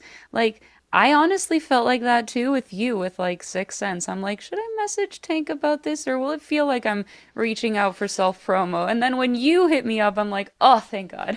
You know what's interesting? You bring that up because I will say I've gotten used to bands and labels asking me to check stuff out, and that's cool. Yeah. But there's a difference, and you can see it in people's wording in their emails or their voicemails. Like, you can legitimately see if they're like, hey, we think you would like this. Would you like to check it out? Versus, we don't care about anything else you're doing. We just want you to promo this band. And it goes the same with sponsorships and endorsements and stuff like that. Like, no joke, and I don't say this to sound like arrogant, but 10 emails a day easily from random companies that are like, we want to sponsor your channel. And the funny thing is, you always know they're bullshit because they don't acknowledge you by name. They don't really say anything about your channel. They just say, hey, this is so-and-so. We want to work with your channel. Yeah. I actually had a funny thing happened yesterday where a company reached back out to me and they were like, hey, we were just checking in because you didn't respond to our last email. And I didn't recognize this company.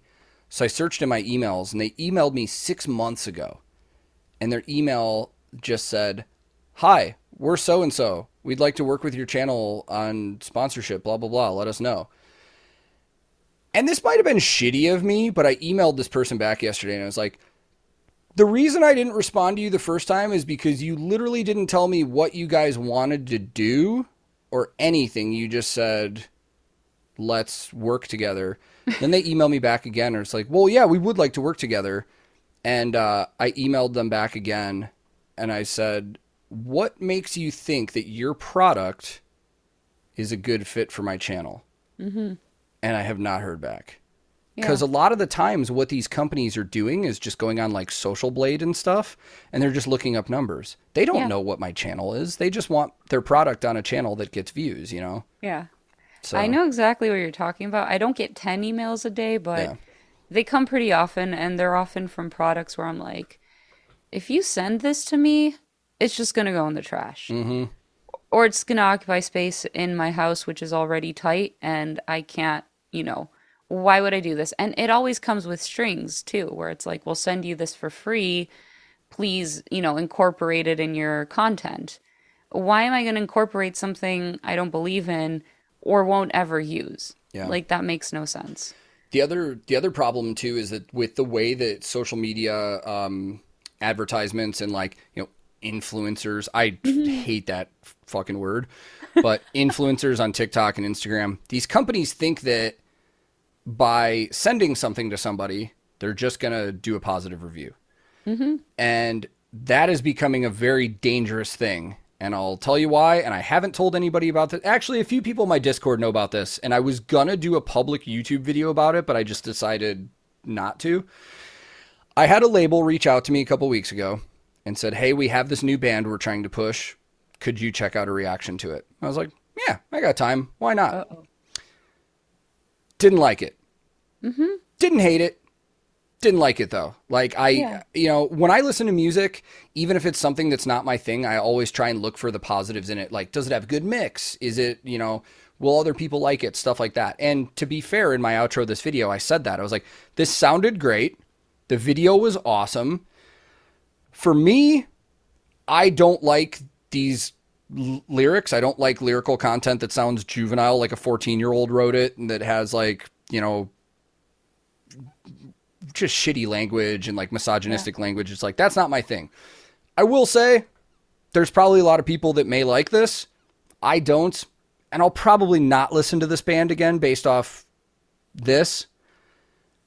But I watched the video back and I was like, okay, this is, it's honest, and I was respectful about it at the end. So the label told me that if I did the reaction, they'd clear the copyright on it. Well, I sent it to him after I did it. The copyright never cleared. And when I sent them an email about it, I got a notification email that said a YouTube video has been blocked or whatever. So I go, look, that video got blocked. Mm-hmm. So I reached out to the label and said, hey, I just got a worldwide block on this. Just wanted to know what's going on because I was planning on releasing it anyways. And they basically said, this wasn't the reaction we were hoping for or the critique that we were wanting to be put out in public, so we don't want you to release it, and we blocked it.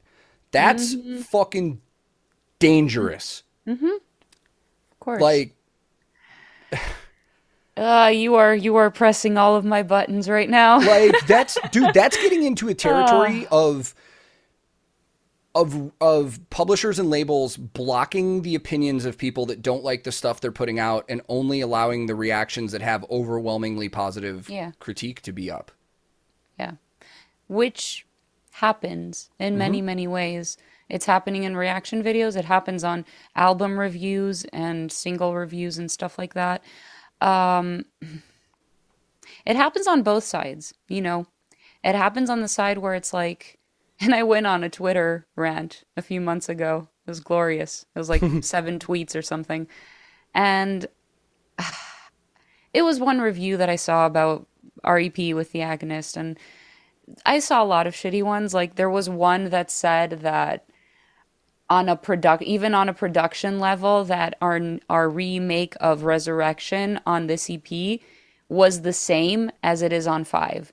And I was like, if you think that the production sounds the same on these 2 releases of the same song, then I'm sorry, you need to get fired today. You need to go check your ears. It's like night and day. So there were a few reviews like that, but I think the one that ultimately just really like pushed all my buttons was this one review from Spain that gave it like a 6 out of 10.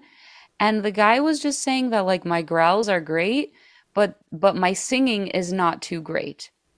And it was literally that. Like, I did a Google Translate, but then I also asked one of my patrons from Spain because I'm like, let me trust the native, you know? Yeah, yeah. And he said, no, that's what he said, that your singing is bad. And I'm like, you cannot, as a reviewer, go out and say that my singing is bad.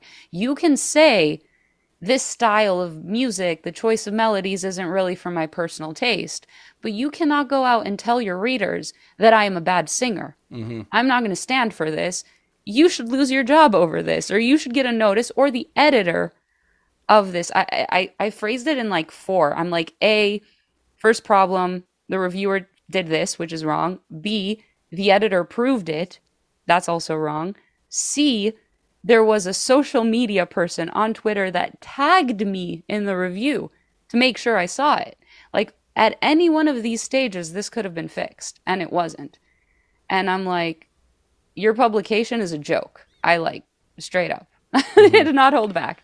Because this is sort of what I mean, that it's like, with reviewers and labels, you know, controlling what kind of reactions they want and this and that,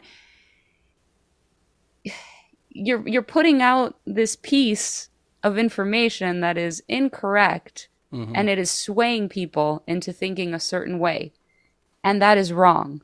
Yes. And there's a line that keeps getting crossed nowadays with reactions and reviews and anything in between of opinion and like objective facts. And I'm very self-conscious when I listen to music and stuff.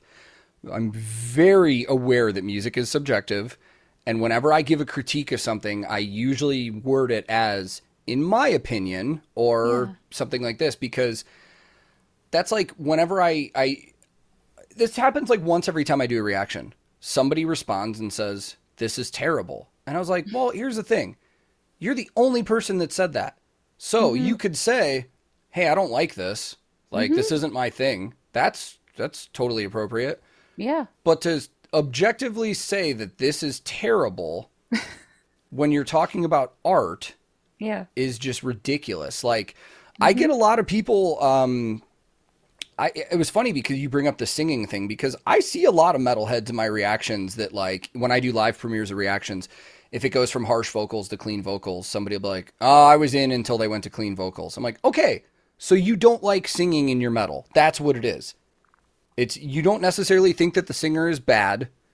You just don't like clean vocals in your metal. And that's totally fine. Exactly. Like, I once was that 14-year-old asshole that thought that metal had to be screaming in double bass and could be nothing else. But then I grew up and... You know? So, like, yeah, it's music is one of those things that's so wild. It's so subjective, but people approach it in their opinions as an objective thing where they try and tell people that this is bad. And the problem does become, like you just said, when it is a publication or when it is a reviewer that people trust with their opinion. Yeah. And they tell people this is bad. Those people don't need to hear anything else. If they trust that publication, they're going to say, all right, I'm not going to give this a chance. It's bad. Exactly. And I think, you know, there's the choice of words, where it's like, phrase it differently. This particular reviewer had no problem with singing, specifically because I saw his album of the year was Halloween, the newest Halloween. A lot of singing. A lot of singing. But my immediate thought was, why is someone in your publication whose number one album is Halloween, why is this person reviewing The Agonist? Dude, I got a funny Halloween story for you, too. This goes to what we're talking about. You actually, really quick, you bring up a good point. Then that could be somebody that just doesn't really like the melodic death metal sound and is purely in that power metal zone where they don't like anything else. I see that with so many different fandoms of music. Like, there's another YouTuber that comes from like the hardcore world that his whole thing is like making fun of power metal and death metal and talking about how it's terrible. And I'm like, dude, that's fine. I get it. You come out of the hardcore world. You like your fucking crowd killing and, you know, stompy riffs and stuff. But like, you can't sit here and objectively say that these musicians in this power metal band are bad musicians. You can't, they're not. Yeah. But power metal fans in particular get very defensive. One, they think that power metal is the be all end all genre of music. and this is coming from somebody that does enjoy a lot of power metal.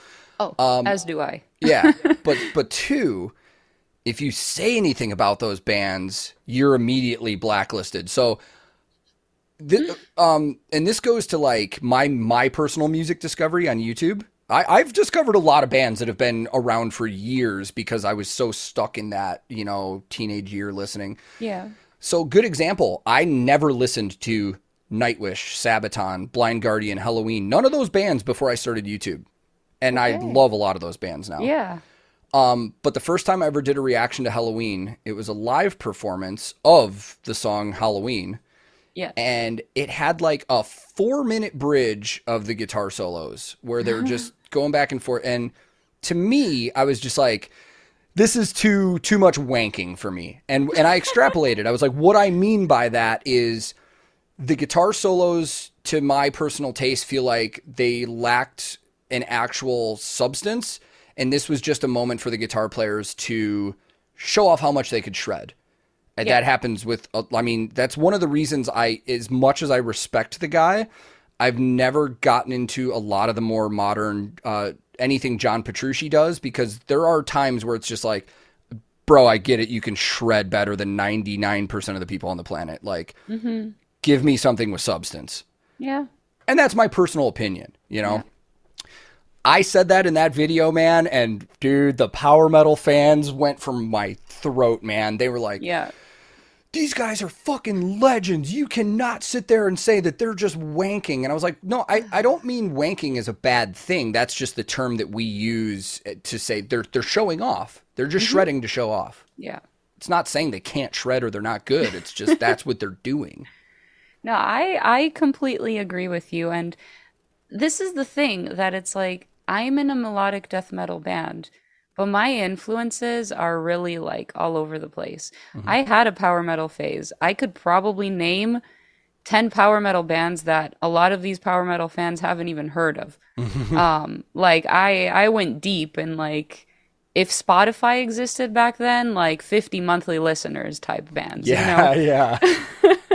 So I had that phase from like 2006 to 2010 maybe. And that's why if you really listen to some high note stuff that I do in the Agonist, for example, it is very power metal-y. And I only do it where the riff allows me to do it. I'm not going to start, everywhere. Yeah. But my point is that I have a lot of these different influences that if you don't have that open mind listening to this album, to the last EP, let's say, that I put out with the Agonist, to allow all these different influences, I can see how someone would be like, oh my God, I love the low growls because I'm into like deathcore or whatever. But then the second she starts doing this like soft, poppy, whatever thing, that turns me off. Or the high notes turn me off or whatever. And it's like, it really allows for an open mind to be able to enjoy this. And if you can't enjoy it because it's not your thing, that's completely fine. My only request is always, don't come out and tell me that I'm not a good singer or I'm not a good screamer when it's like, it's just wrong. Yeah. You're wrong, Yeah. No, it's just, I don't know. This is another thing I feel like I could talk about forever. And I will say, for me, my musical taste was largely defined, for lack of a better way of putting it, by like the Gothenburg sound when I was younger. I'm a huge melodeath nut. Like that's my thing. Same. Yeah. Like, dude, when I discovered like In Flames, Soilwork, At the Gates, I mean, stuff like that. And then like even like old school Arch Enemy when Angela was there. When the first time I ever heard that might have been the first band that I heard that had Angela, sorry. That might have been the first band that I heard. I think it was old school Arch Enemy and OTEP. Those were the two first bands that I heard where I heard like a female growling like crazy, where I was like, holy shit, like this is a thing, Yeah. So I will fully admit that my wheelhouse in terms of music is influenced by a lot of melodic death metal and stuff like that. That's my go-to. Now, over the years, I've felt it change. And since starting YouTube, like I now love power metal and symphonic metal and stuff like that. But the one thing that I've found myself growing out of that I used to love is metalcore. Like I am not really a massive, there's a lot of reactors on YouTube that metalcore is their wheelhouse. Like that's anytime a new metalcore band releases something, they're all over it. And it's been hit or miss for me, man. There are some bands that I like that I think that are doing really good, but right now there's a couple genres of music where everything that's coming out is starting to sound too much of the same thing. And that sounds so funny to say out loud because when I was a kid and I listened to metal, everybody's like, it all sounds the same. Yeah. Oh, I'm right there with you. This is insane how much we're kind of like started from the same, like, like I told you about my power metal phase, but right before my power metal phase was my first phase, Swedish death metal, melodic death metal scene. In Flames, Dark Tranquillity, At the Gates, those were like my top 3 at the time. And those were the bands that actually got me enjoying screaming. Because when I first heard it, I will throw Opeth in there as well, although they're more on the proggy side. But those were the bands where I was like, in the beginning, I'm like, I don't understand why these people are screaming, Because I came from like new metal, like Linkin Park, Evanescence, that style where it's like the crossover bands into this harsher sound. And I didn't get it at first. And I remember because of the screaming, I would play those albums while I was studying. Because I was like, if I can't understand the lyrics, then I can't sing along. So I can keep studying. It doesn't distract me. Yes. And that's when I started loving it. Because I noticed that there was a lot going on in the screaming. All the melody was in the music. And the screaming was giving me something else. And there was a lot of passion in these people's voices. Maybe the technique wasn't what it is today. And this is my problem with like metalcore, deathcore, like newer genres of music where it's like the screams and the technique is so up there. But I'm missing that raw emotion that these old Swedish melodic death metal bands gave me where it's like, this guy sounds like maybe he lost his voice after recording this album. Yeah. But man, I believe every single word. Yeah, for sure. And it's funny you say that because one of the legendary Swedish bands that I somehow missed up until I started my YouTube channel was Evergrey. Oh, and, dude. Yes. I love Evergrey. I love Evergrey. And I had Tom on for an interview and talked about like the formation of that band. And he told me he was never going to be a singer. He's like, we had a different singer. He's like, I was just going to play guitar. But he goes, the day we went into the studio, we got like, a phone call from the guy saying he didn't want to be in the band. So he's like, I went in there to sing. And he goes, at the time, he goes, I had no idea how. He's like, that first Evergrey release that we did, he's like, I was in there with no breath control. I was screaming my voice out. We would have to take days off because I couldn't do it. And I was like, it's so crazy to hear that because like you said, you can hear something special in the emotion of the voice, even if that technique wasn't there.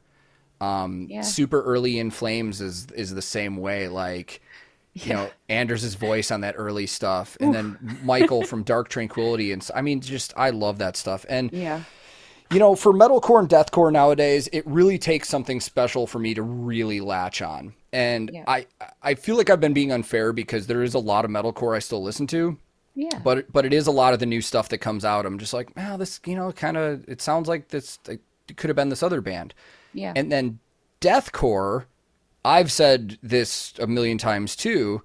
And I don't think you lived in Chicago at the time, but around the late 2000s, when deathcore started becoming a thing, dude, the Chicago local scene had a ridiculous deathcore scne. Oh, I did not know that. Dude, Oceano came out of there, and then early Veil Maya, like those guys were at the old school Mojos back in the day, which is the Forge now. The Forge. And it was cool and it was new, but now every time I hear a deathcore band, I was like, man, this is all like just breakdown, guttural, Yes. like Yes. But now there's some really great bands coming out from that scene that I'm really latching onto. Yeah. Lorna Shore, which we've already talked about, is one, and they have a lot of other elements. They have the symphonic and the blackened. Elements. Yeah. But one of the newest deathcore bands that I ignored forever, I'm not going to lie, I saw everybody talking about them, but I assumed that they'd be the same as everybody else, is Brand of Sacrifice. And then when I listened to their album, I was just like, holy shit, like, okay, this is new and this is different. This is more than just, nonstop drop tuning breakdowns. And don't get me wrong, they have a lot of that. This is where we've had the conversation about on my channel about Slaughter to Prevail, which I would argue is probably one of the biggest deathcore bands right now. Everybody's into them. Yeah. And a lot of the focus is put on Alex Terrible, their singer, because he just has that unruly low growl. Low voice, yeah. And it attracts, or it deflects a lot of the attention from the rest of the band, because while Alex is the face of the band and he does have a ridiculous voice, the rest of that band is really good. And in terms of vocalists and their versatility and their skill, Alex can do mids and highs and stuff like that. But to me, there's so much reliance on that low guttural that when I hear people talk about Slaughter, that's all they talk about. Yeah. They just talk about how low his voice is. They don't talk about the music. They don't talk about anything else. And I do love him as a singer. I love their album. I have his fucking mask on my wall. But this is why I'm gravitating to bands like Lorna Shore, Brand of Sacrifice, Shadow of Intent. You're getting these vocalists that are like Swiss Army knives in terms of their skills and what they're doing, along with just badass musicianship. And I'm really loving this little wave of deathcore we're getting right now. I do like the symphonic elements in deathcore. Like you mentioned, Shadow of Intent. I've liked that band since the previous album that they did. And I know that they worked with Francesco from Flesh God Apocalypse that did their orchestration. So everything that guy puts his hand on is just turns to gold. Yeah.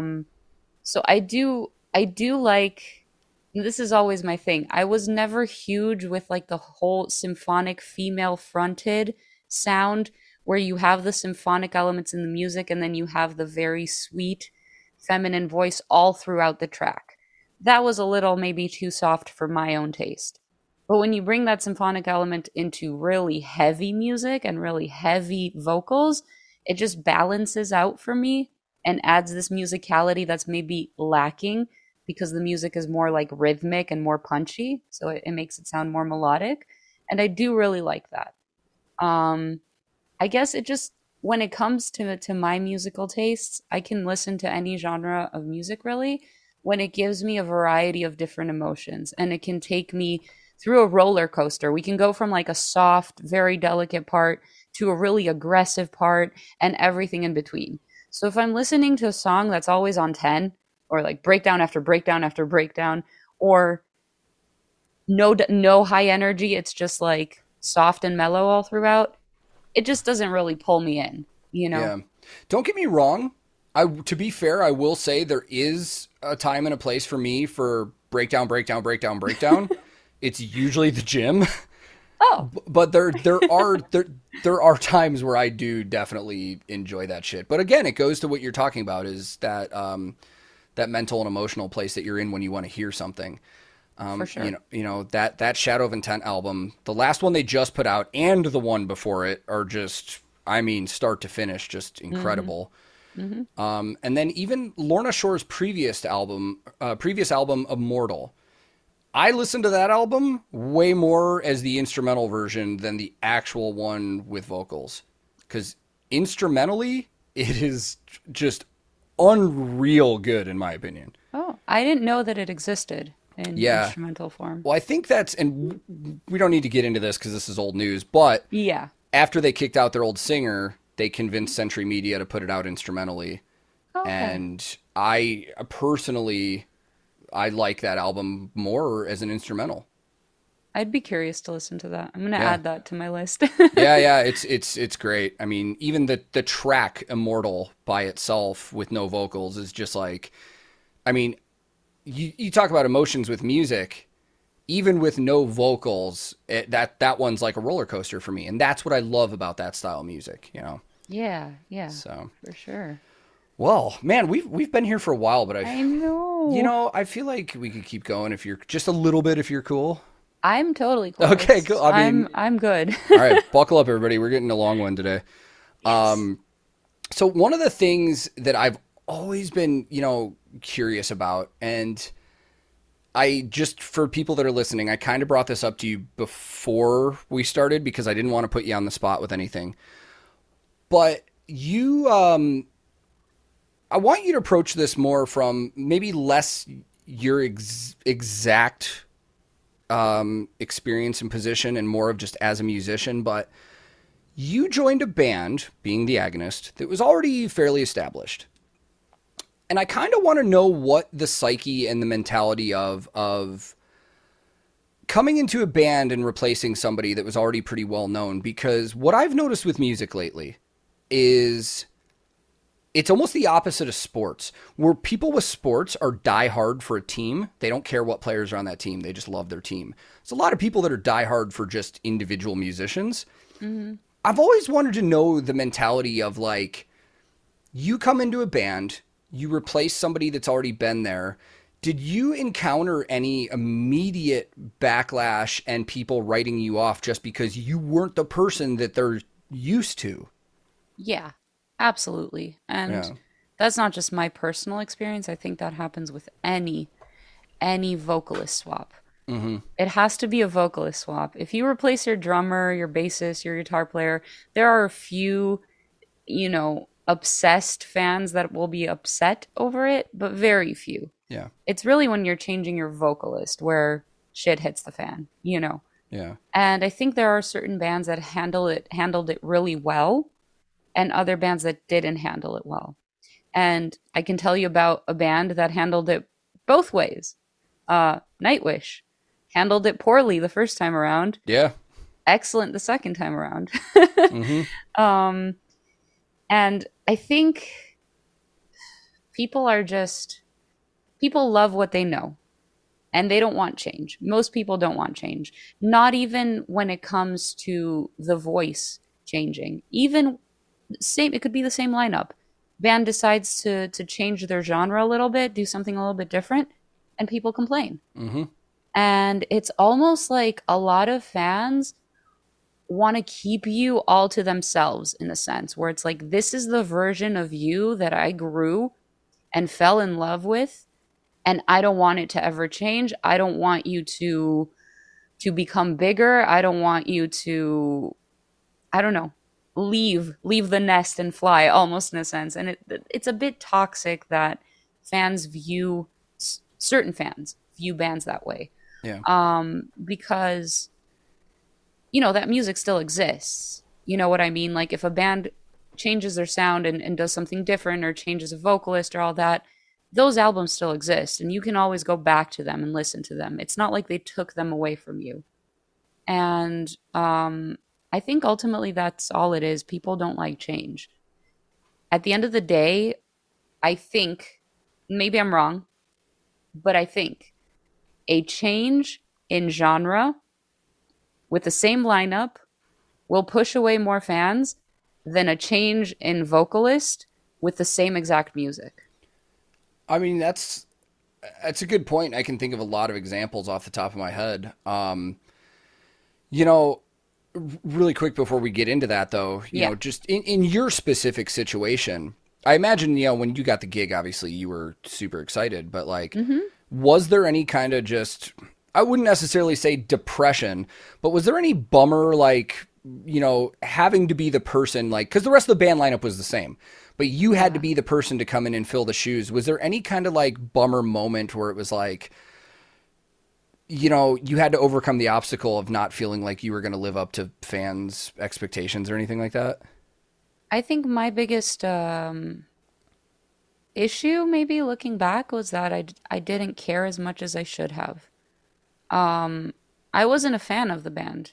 You know, I'm just gonna flat out say it. I didn't like what they did as a whole in previous albums. I felt it was too all over the place, too chaotic. there was nothing gluing it together. And personal opinion, of course, some people enjoy chaos, but I felt like there were a lot of missed opportunities in the instrumentals. Like you just mentioned, listening to the instrumentals of that album, you liked it better than with the vocals.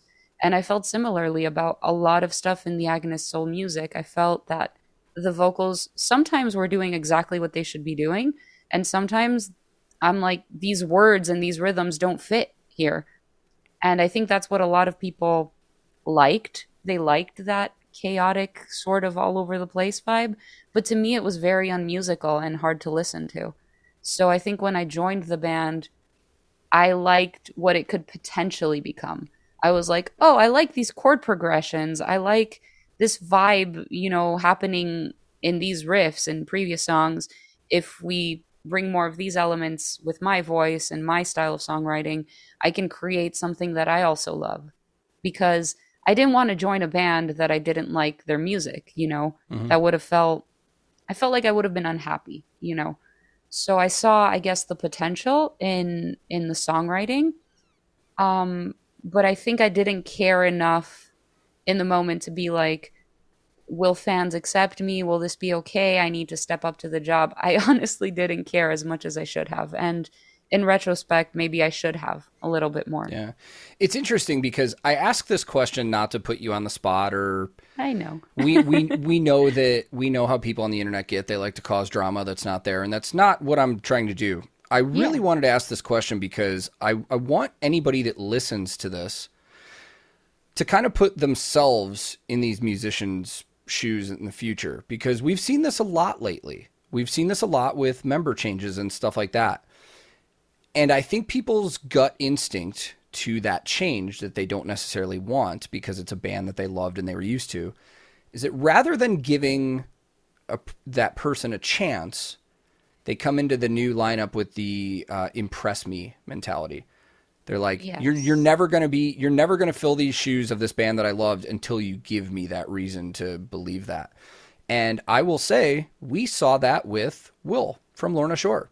That guy, in my opinion, one of the best in that deathcore scene right now.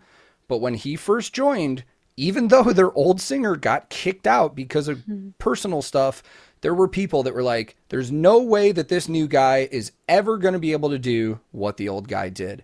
Yeah. And to me, if I were that new singer, if I were Will or anybody else in this position, I feel like I would be so mentally overburdened that it's like the pressure. It's like nothing I do is going to please anybody. So the reason I ask that question is because I want people that hear this to think about that when this stuff happens, because these aren't just artists. These aren't just musicians. These are humans that have emotions. Yeah, but do people really care about our feelings? You know, they're like, give me what I want. Give me the exact musical piece that I want. You know, they don't care about our feelings. But this is interesting that you bring this up, though, because it goes back to the thing that I said where it's like, it's the music, the style of music change that pisses fans off. Yeah. Because I think Will is widely accepted right now because for sure Lorna Shore just kept doing what they were doing, and he's exceptional at that. Yeah. You know, and he's pulling it off in a live sense too, so no one can doubt him. In the Agonist case, it's a little different because I didn't like what they were doing before. Yeah. So when I came in, you know, the band too, and maybe this was the band's mistake, they wanted to change the music too. They wanted to tone it down a little bit. So what I received as an instrumental was a toned down version of the Agonist.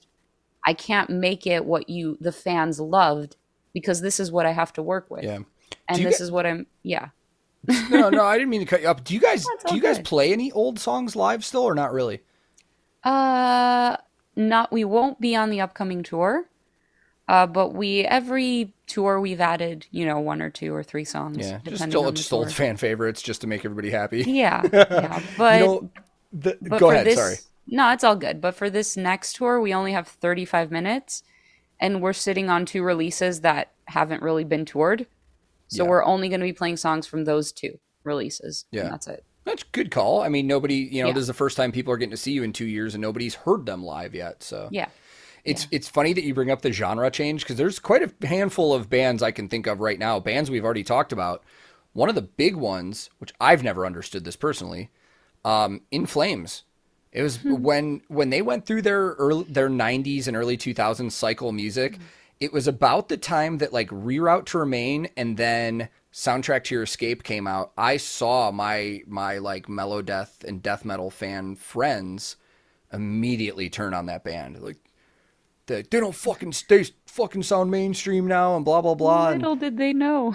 Yeah, the crazy thing is, these bands don't want to be underground bands their entire careers. I mean, Reroute to Your Remain for In Flames catapulted them.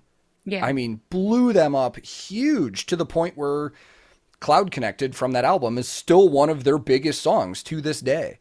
And that's a good song. That's It why is. I said little did they know, because Yeah. I think it was Come Clarity, maybe. That was sort of where I was like, this is good, I like this, but anything after that sort of left me a little bit Come Clarity was wanting- interesting. Yeah. Come Clarity was the one for me as a fan that I was like, okay, I hear the change. And then the next album after that, believe it or not, I actually liked more than Come Clarity. Oh, you liked, okay. Which was Sense of Purpose. Yeah, I don't remember really enjoying that too much. Maybe I need to give it more listens. Yeah. But Well, my point being that the people that were complaining a few albums back, little did they know how much it would change later on. Yeah, okay, that's a great point, because, and now you look at In Flames, and in terms of original lineup, two dudes. Like, have you listened to the two releases from the Halo Effect? I heard the one. Okay. I didn't hear the second one. Dude, I'll have to. I'm so excited about this band, because I mean, it basically is, they're more In Flames than In Flames right now. And I don't say Yeah. that to be mean. That's literally fact. Yeah. I mean, you know, the founding member of In Flames was Jesper. That was his solo side project he started that turned into a band. Yeah. And I won't say they weren't the same after he left, but I mean, you can hear the difference. One of the other big genre changes, I remember, I can't remember the name of the album, but the album that came after Meteora by Linkin Park, that caused an uproar. Yes, of course. That caused, I mean, everybody Yeah. that was all about Linkin Park was all of a sudden like, what the fuck is this? Yeah, myself included. So that album, I'll be honest here. That album for me, there were like 3 songs that I was like, hell yeah, this is Linkin Park. And then the rest of it, I was like, they're going a different route here for sure. Yeah. Like, Yeah, and for me, a lot of bands that did that, and, it wasn't my thing, I just stopped listening to. yeah, for sure. Not in general, I'd still listen to the stuff I enjoyed, but, I didn't go all over the internet and, express how upset I am. Yeah. I think if a band wants to do that, let them do it. And then Yeah. fans will react the way they want to react. I think too, at times, and you could say this as somebody that's in a band, like, it almost might be a sense of boredom. It's like all these people expect the band to keep doing the same thing, but maybe the band is getting bored doing that and they want to try something new, Yeah. Like, I can tell you with the Agonist, for example, I don't know, like, I know my bandmates to this day, and I know them all well as individuals, and we get along, we have a good dynamic, but I don't know what things were like before I joined. There's no way of ever knowing, right? Yeah. I wasn't there. But I do know that they felt that the music was a little bit too chaotic. And, like, especially an album like Lullabies, Simon told me that everyone just pushed their playing to, like, 11, where it's like, it was just like, he said that he felt with his drumming that he was just like the overconfident teenager that went in the studio and played the most difficult shit ever. And a lot of it didn't make sense. And, the seasoned musician that he is today looks back and says, that was way too much.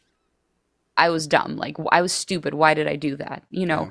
So I think when I came in, being a different voice, being a different songwriter, being able to do in the singing department, a few different things that they didn't have before, the band was like, let's take advantage of this, So they wrote some tracks that were like almost like more alternative rock too in moments. Like if you listen to Eye of Providence and you listen to songs like As Above, So Below or The Perfect Embodiment, you wouldn't call those metal tracks. They're like rock songs, you know, and they're really good songs with my voice. It's just not what people wanted from the Agonist. And I think that was just the band being like, let's try something different, you know? Yeah.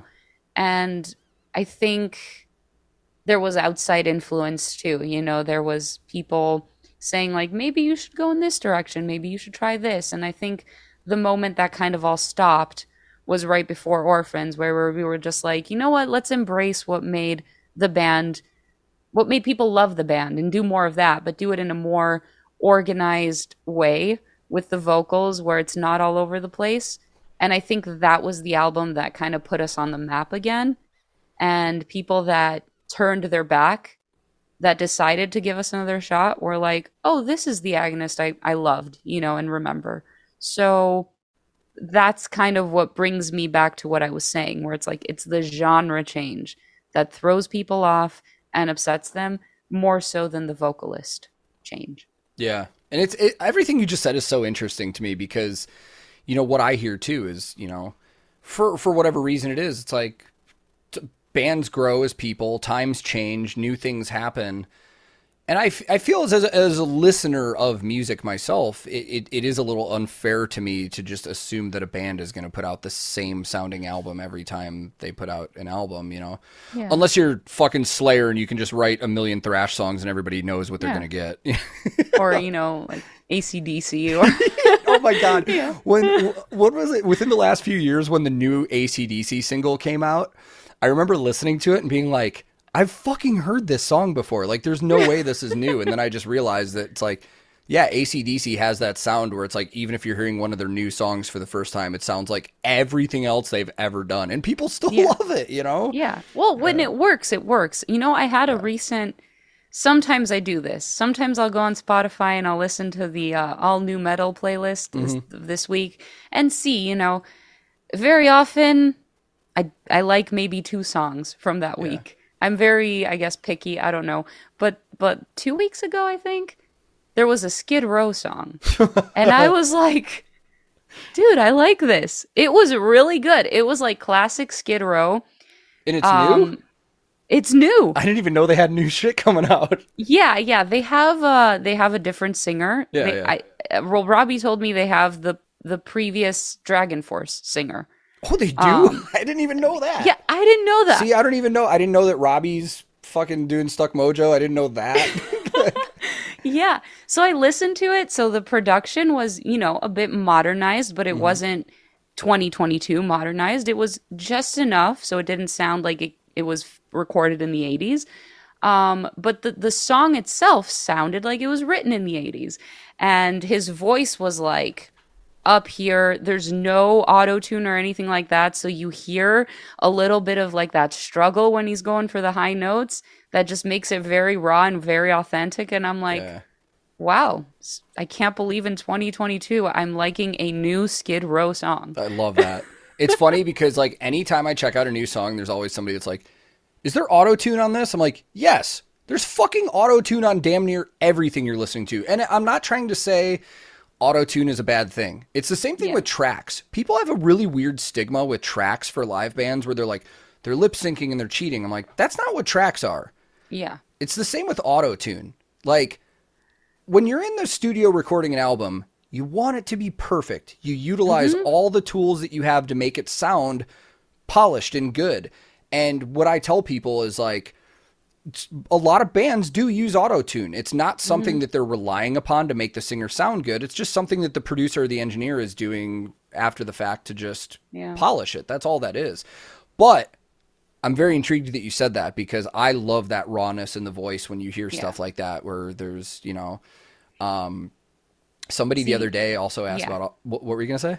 No, go ahead. I will add once you're done. Okay, somebody the other day asked, is auto-tune ever just purely used as an effect? And somebody said like T-Pain, and they're like, yeah, that's hip-hop though. Like in metal, have you heard any bands that use it as an effect? And I'm like, yes, but the only band I could think of off the top of my head that uses it as an effect at all times was I See Stars, metalcore band from I think Detroit. Like, I mean, it's there all the time.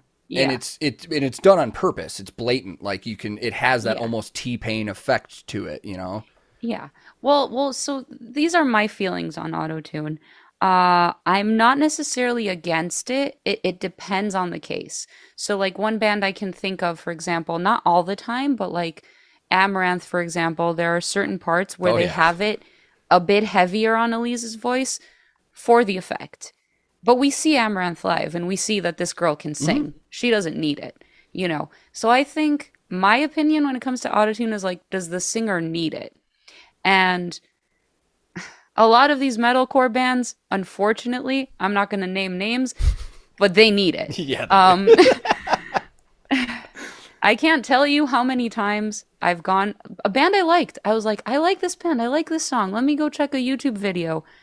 And the singer is like missing like 80% of the notes. Mm-hmm. And I'm not even saying like, oh, he was a little flat or sharp there. I'm talking about like, this guy can't sing, you know? And then to the point where you'll go see him live and they'll do it like an octave lower because they can't naturally hit those notes.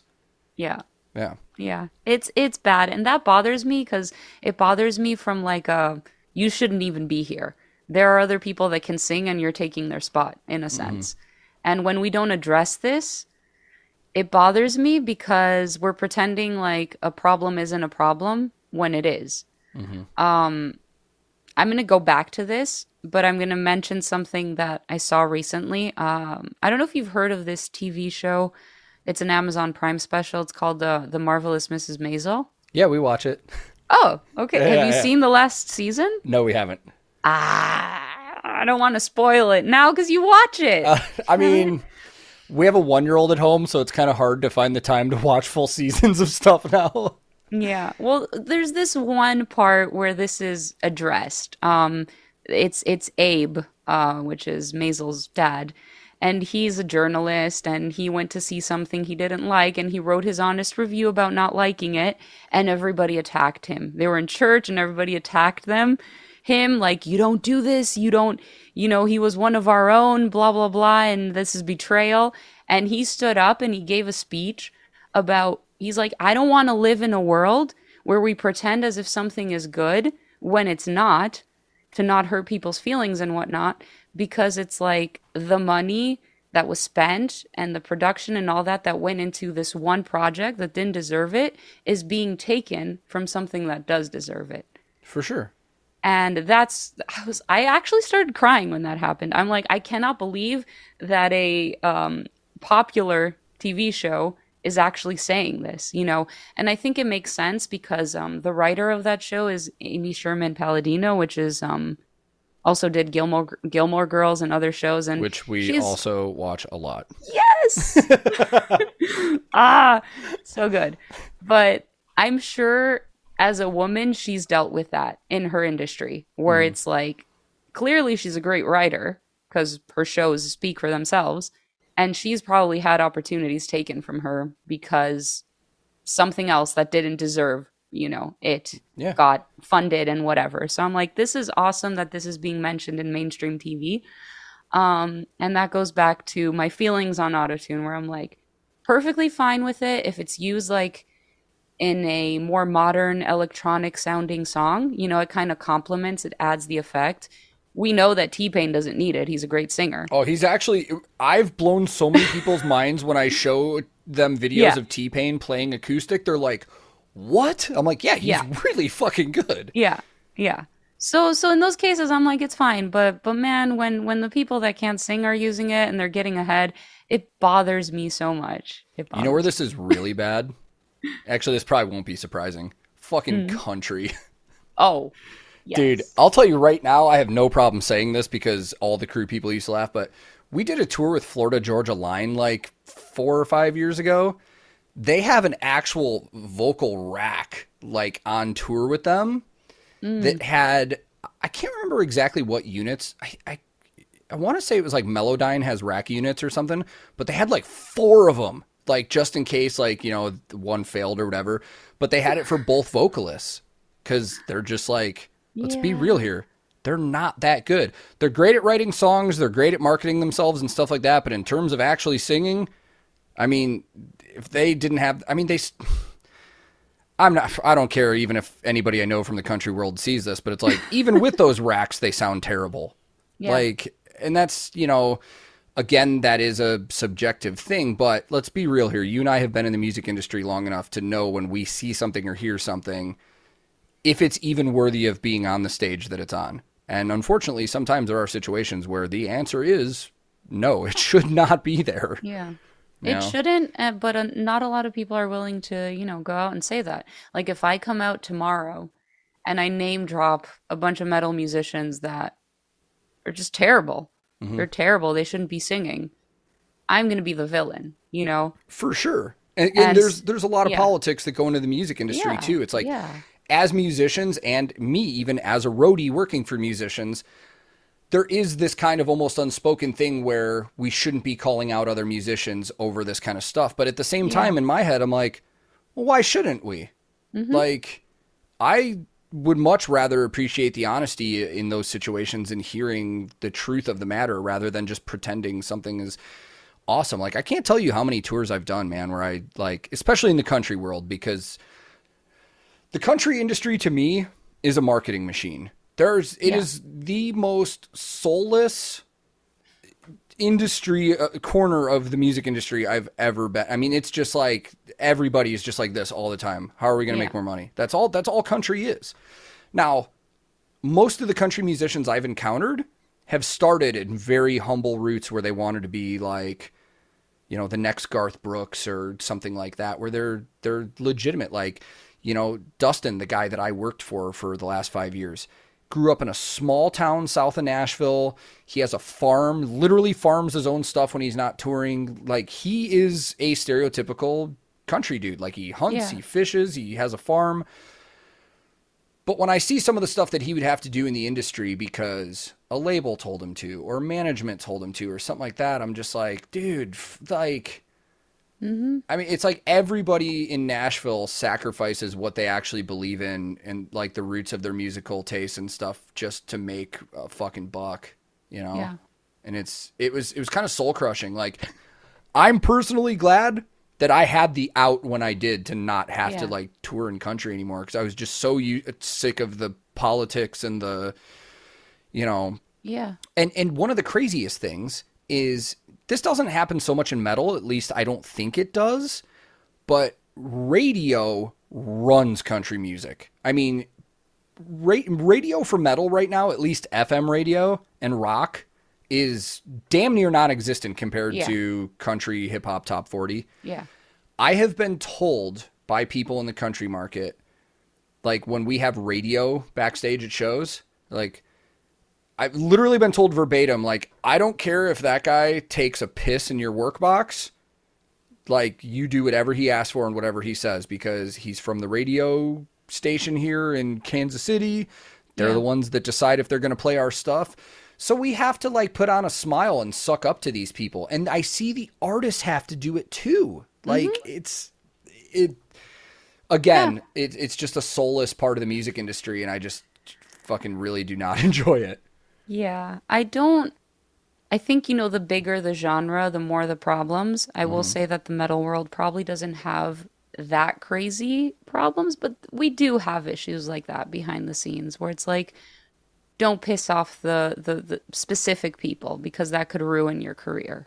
Yeah. And it's a lot to, you know, it's hard to live by that rule because sometimes you're like, man, I don't deserve this. As a person, as an artist, doing what I do, I don't deserve this, but you're just kind of forced in that corner until, of course, you can break out. It's only when you become bigger than the machine that you're a part of that you can come out and say whatever you want. And there are a few artists that are doing that, where it's like the people that hate them are thousands and thousands, but the people that love them are even more, so it doesn't matter. Yeah. But if you're a small artist and you're witnessing this like unfairness that's happening, it's career suicide to speak up, you know? Yeah. I mean, I would be willing to guess, and I don't mean this anything against you or the band, but I'd be willing to guess at where you guys are at. There's probably not many situations where you could come forward and call out stuff that's happening behind the scenes where you wouldn't have really bad backlash. Oh, for sure. For sure. And like I said, if I came out tomorrow and I called out specific vocalists for cheating, I foresee, you know, a lot of people being in support of that and being like, good for you. And then I foresee a lot of people just being like, well, she can't even sing, so why is she even saying this? You know, because people don't like my voice. But it's like, at the end of the day, I wanted to say this earlier, going back to autotune, I have not once in my life used autotune. I have pitch corrected my vocals, especially like when you have like 70, 80 backing tracks, you have to, otherwise it's going to sound like a mess. But I do that all myself. And I don't let anyone touch my voice, because the few times that I have gotten this artificial too perfect result that bothers me. And I don't know a lot of singers that are like that. You know, a lot of them, they go and they record in studio and then they hear the final result and there's a little bit of auto-tune and they like it or they don't mind it. It actually bothers me. Yeah. Or they have a producer that is such a big name that they don't even want to argue it. True. Yeah. But that is something that's a hill I will die fighting on, you know. And I think it's just because I go above and beyond to make sure that I can do these vocals. And that's why I'm on Twitch, for example, and I'm singing. And it's like, oh, I missed a note here, or I missed a growl there because I'm not perfect. And there's always going to be that one person or more that hear all these auto-tuned things and think that a professional singer has to be this perfect. Mm-hmm. And then they're going to see me miss one note and they're going to be like, oh, she's not that good.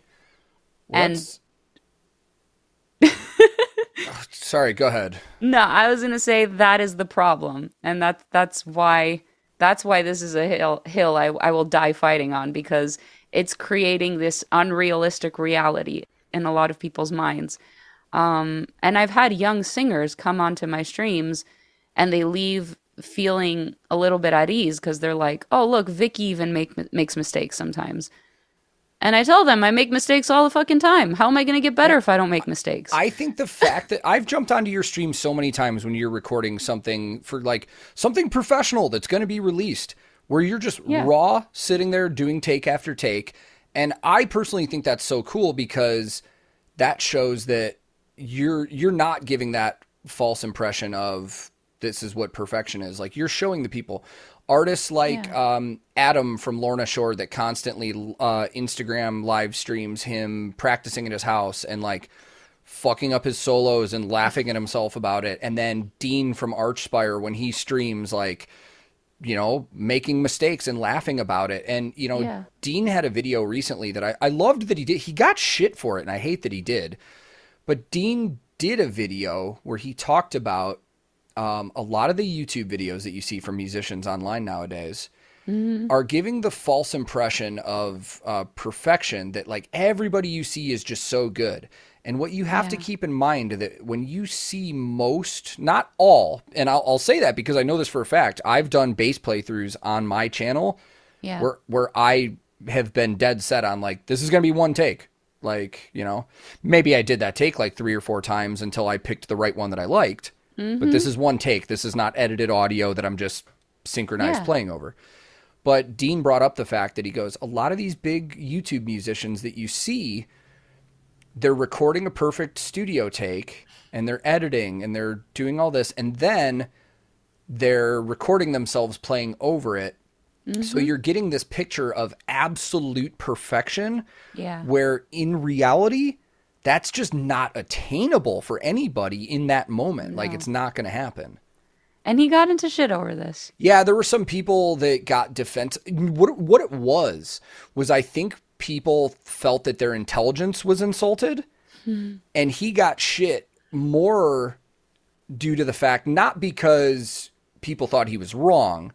He got shit because people, I think, thought that their intelligence was insulted and were like, all right, oh, like, you really need to tell us this? We're not fucking idiots. We know. But the thing is, people don't know. And because I see this stuff with big, huge YouTube musicians Yeah. where they play stuff and then all these people are like, see, he fucking does it like that. I'm like, dude, that's super edited and he played over it. And a lot of these kids and young people that watch these YouTube videos look up to some of these YouTube artists and they believe every word they say. For example, and I've brought this up many times, E04, the bass player, he has like 10 million subs, like, and I don't question his authenticity. That dude is a ridiculously good bass player.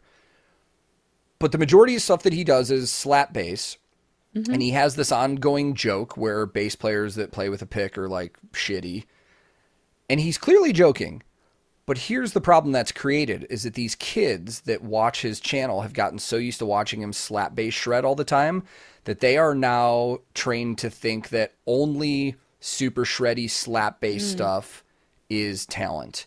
And people that use picks are fucking terrible. And it's like, it caused a weird problem. Yeah. You know? Yeah. And it's nothing against Davey. I don't think he's intentionally caused that problem. It's just, that's how some of these kids look at that now. They've become accustomed to seeing like, this is how a bass player should play. Anybody else that's not doing this isn't as good. Yeah. Like you're influencing people whether you want to or not. Yes. You know, and that makes complete sense. You know, going back to this perfection on YouTube, I know I attacked this with like a lot of the one take performance videos that are coming out.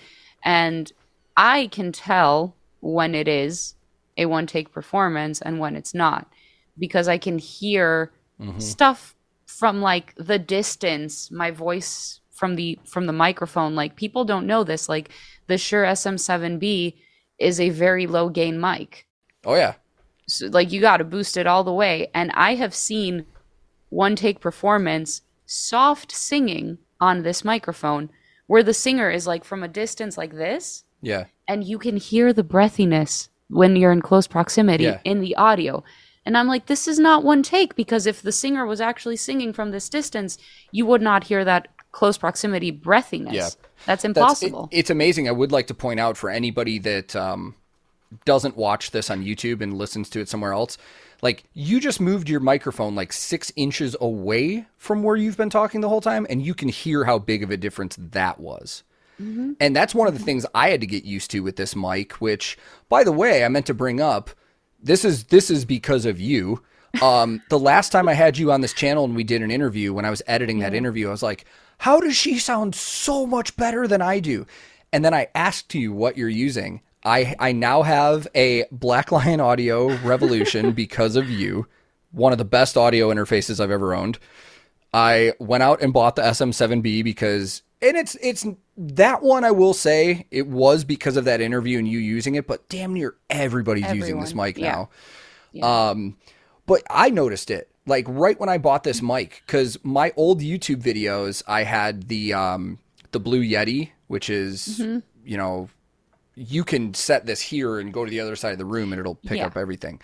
So I used to set it here and sit way back. With this thing now, I have to have the input gain cranked because in my YouTube videos, I usually film about like that. Yeah. And I have to have it cranked. Otherwise, it's not going to sound like... You can hear the difference probably right now. I'm like 6 inches away from the mic and you can hear it if I move up like this. Like, yes. Yeah. Like the thing with this mic is when you go close, you hear every mouth, everything that's happening in your mouth, like the saliva moving, you know, and the breath and everything. Yeah. So it's a great mic. I love it. It's actually great if you live in a noisy environment, you know, and you don't want everyone listening to the traffic outside your house or your neighbors or whatever, you know, there are uses for it and it's great for screaming. And I'm so happy that my suggestions helped you. Yeah. I actually, I think, after I got the Black Lion Revolution, I got one of those like automated emails that were like, hey, we hope you're happy with your product. Give us any feedback, or how did you find us? I never respond to those. And I actually responded and told them I got it because of you.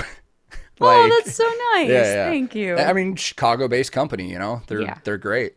But it's funny you say that though, because I do have to stay off my mic a lot. Yeah.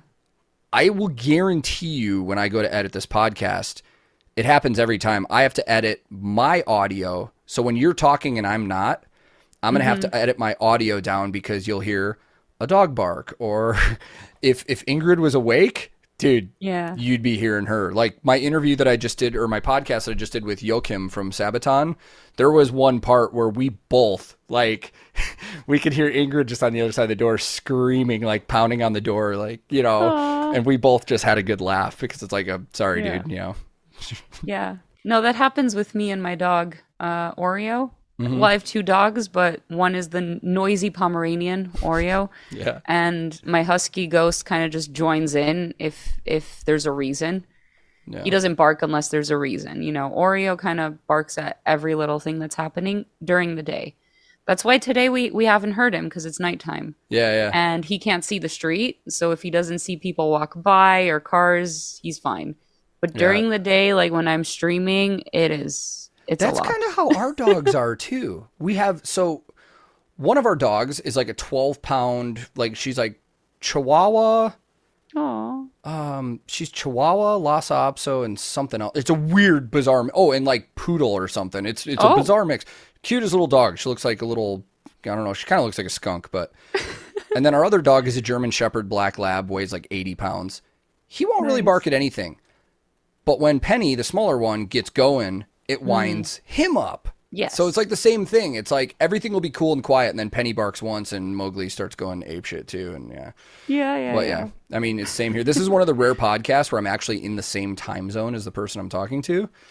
Like the last few, dude, when I did it with Karan, 11 and a half hour time difference.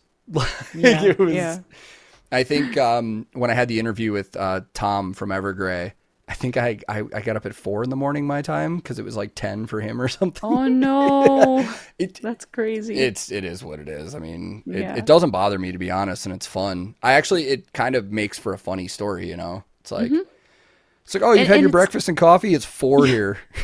Yeah, and it's really cool that you're willing to do this too. I love it. Like, exactly, you're willing to do. It's not just you're willing to do it; you want to do it because you actually enjoy what you're doing, and I think that translates. Yeah, it's a blast. I mean, listen, I've talked about it on my channel. There are times where even just doing YouTube content, it gets stressful. There are nights where I'm just burned out. I don't want to do anything. I don't want to edit. I don't want to film. My schedule gets behind. But for the most part, it's a blast, and it's allowed me to not have to go on tour and be away from my family. Like, you know, ever since I've known Claire. I mean, I think in the last 2 years of being home, I've spent more time with her than in the previous 8 years we've been together because of traveling. Yeah. And I just didn't want to miss my daughter growing up. So YouTube, even though at times it does get stressful for me, it's allowed me to be home, like, you know, so, and there's a lot more that goes into it than just creating a video. Like what other people don't see is like all that time that I do go through all my you know, you do content like setting up for streams and editing videos and dealing with you know, I mean, people are like, well, how much time does it actually take you to do a video? It's like, oh, half hour to record a reaction, 3 to 4 hours to edit, then I got to upload it, then I got to make a thumbnail, then I got to do all the description information, then I got to send it to the label to clear the copyright. Then I got to read through the comments that I got all day. Like, I mean, I definitely put 8 hours a day into this easily. Yeah. And people don't see that. I mean, they don't see it and they don't get it unless they do it themselves. It's kind of the same thing with me, and like with music, the actual recording of the vocals is quite short, you know, depending on the song that I'm doing and how many layers and backing vocals and stuff like that. But it's the rest that takes forever.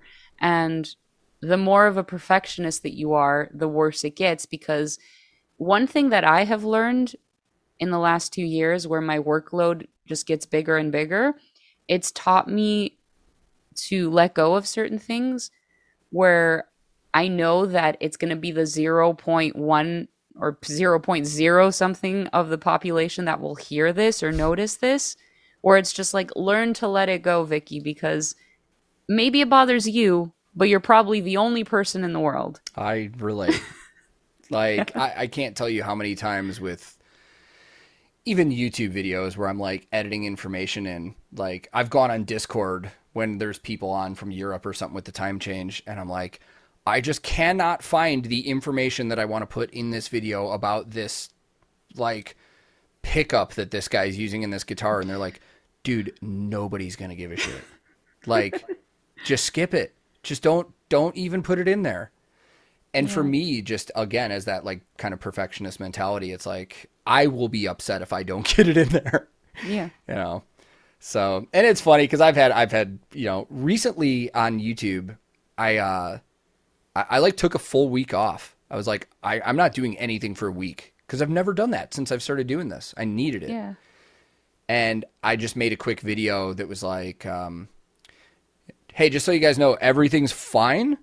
But if you don't see any videos from me this week, nothing's happened. I'm fine.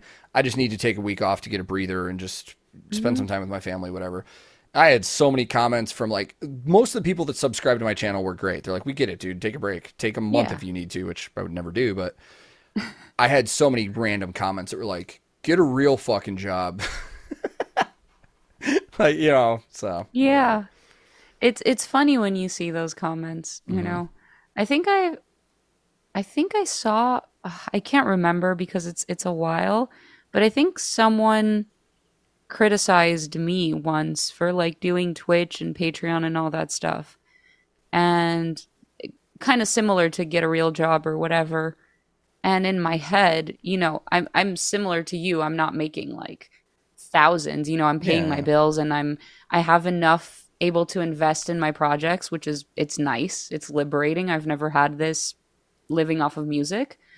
And it just like, when I saw that comment, I'm like, I probably make more than this guy right now. And he's criticizing me. Yeah. You know? Well, there's a weird stigma about content creation because like, you know, one of the things about Twitch, especially, it's subs, donations, stuff like that. It's like, oh, you have to ask these people to give you money. It's like, first of all, nobody's asking.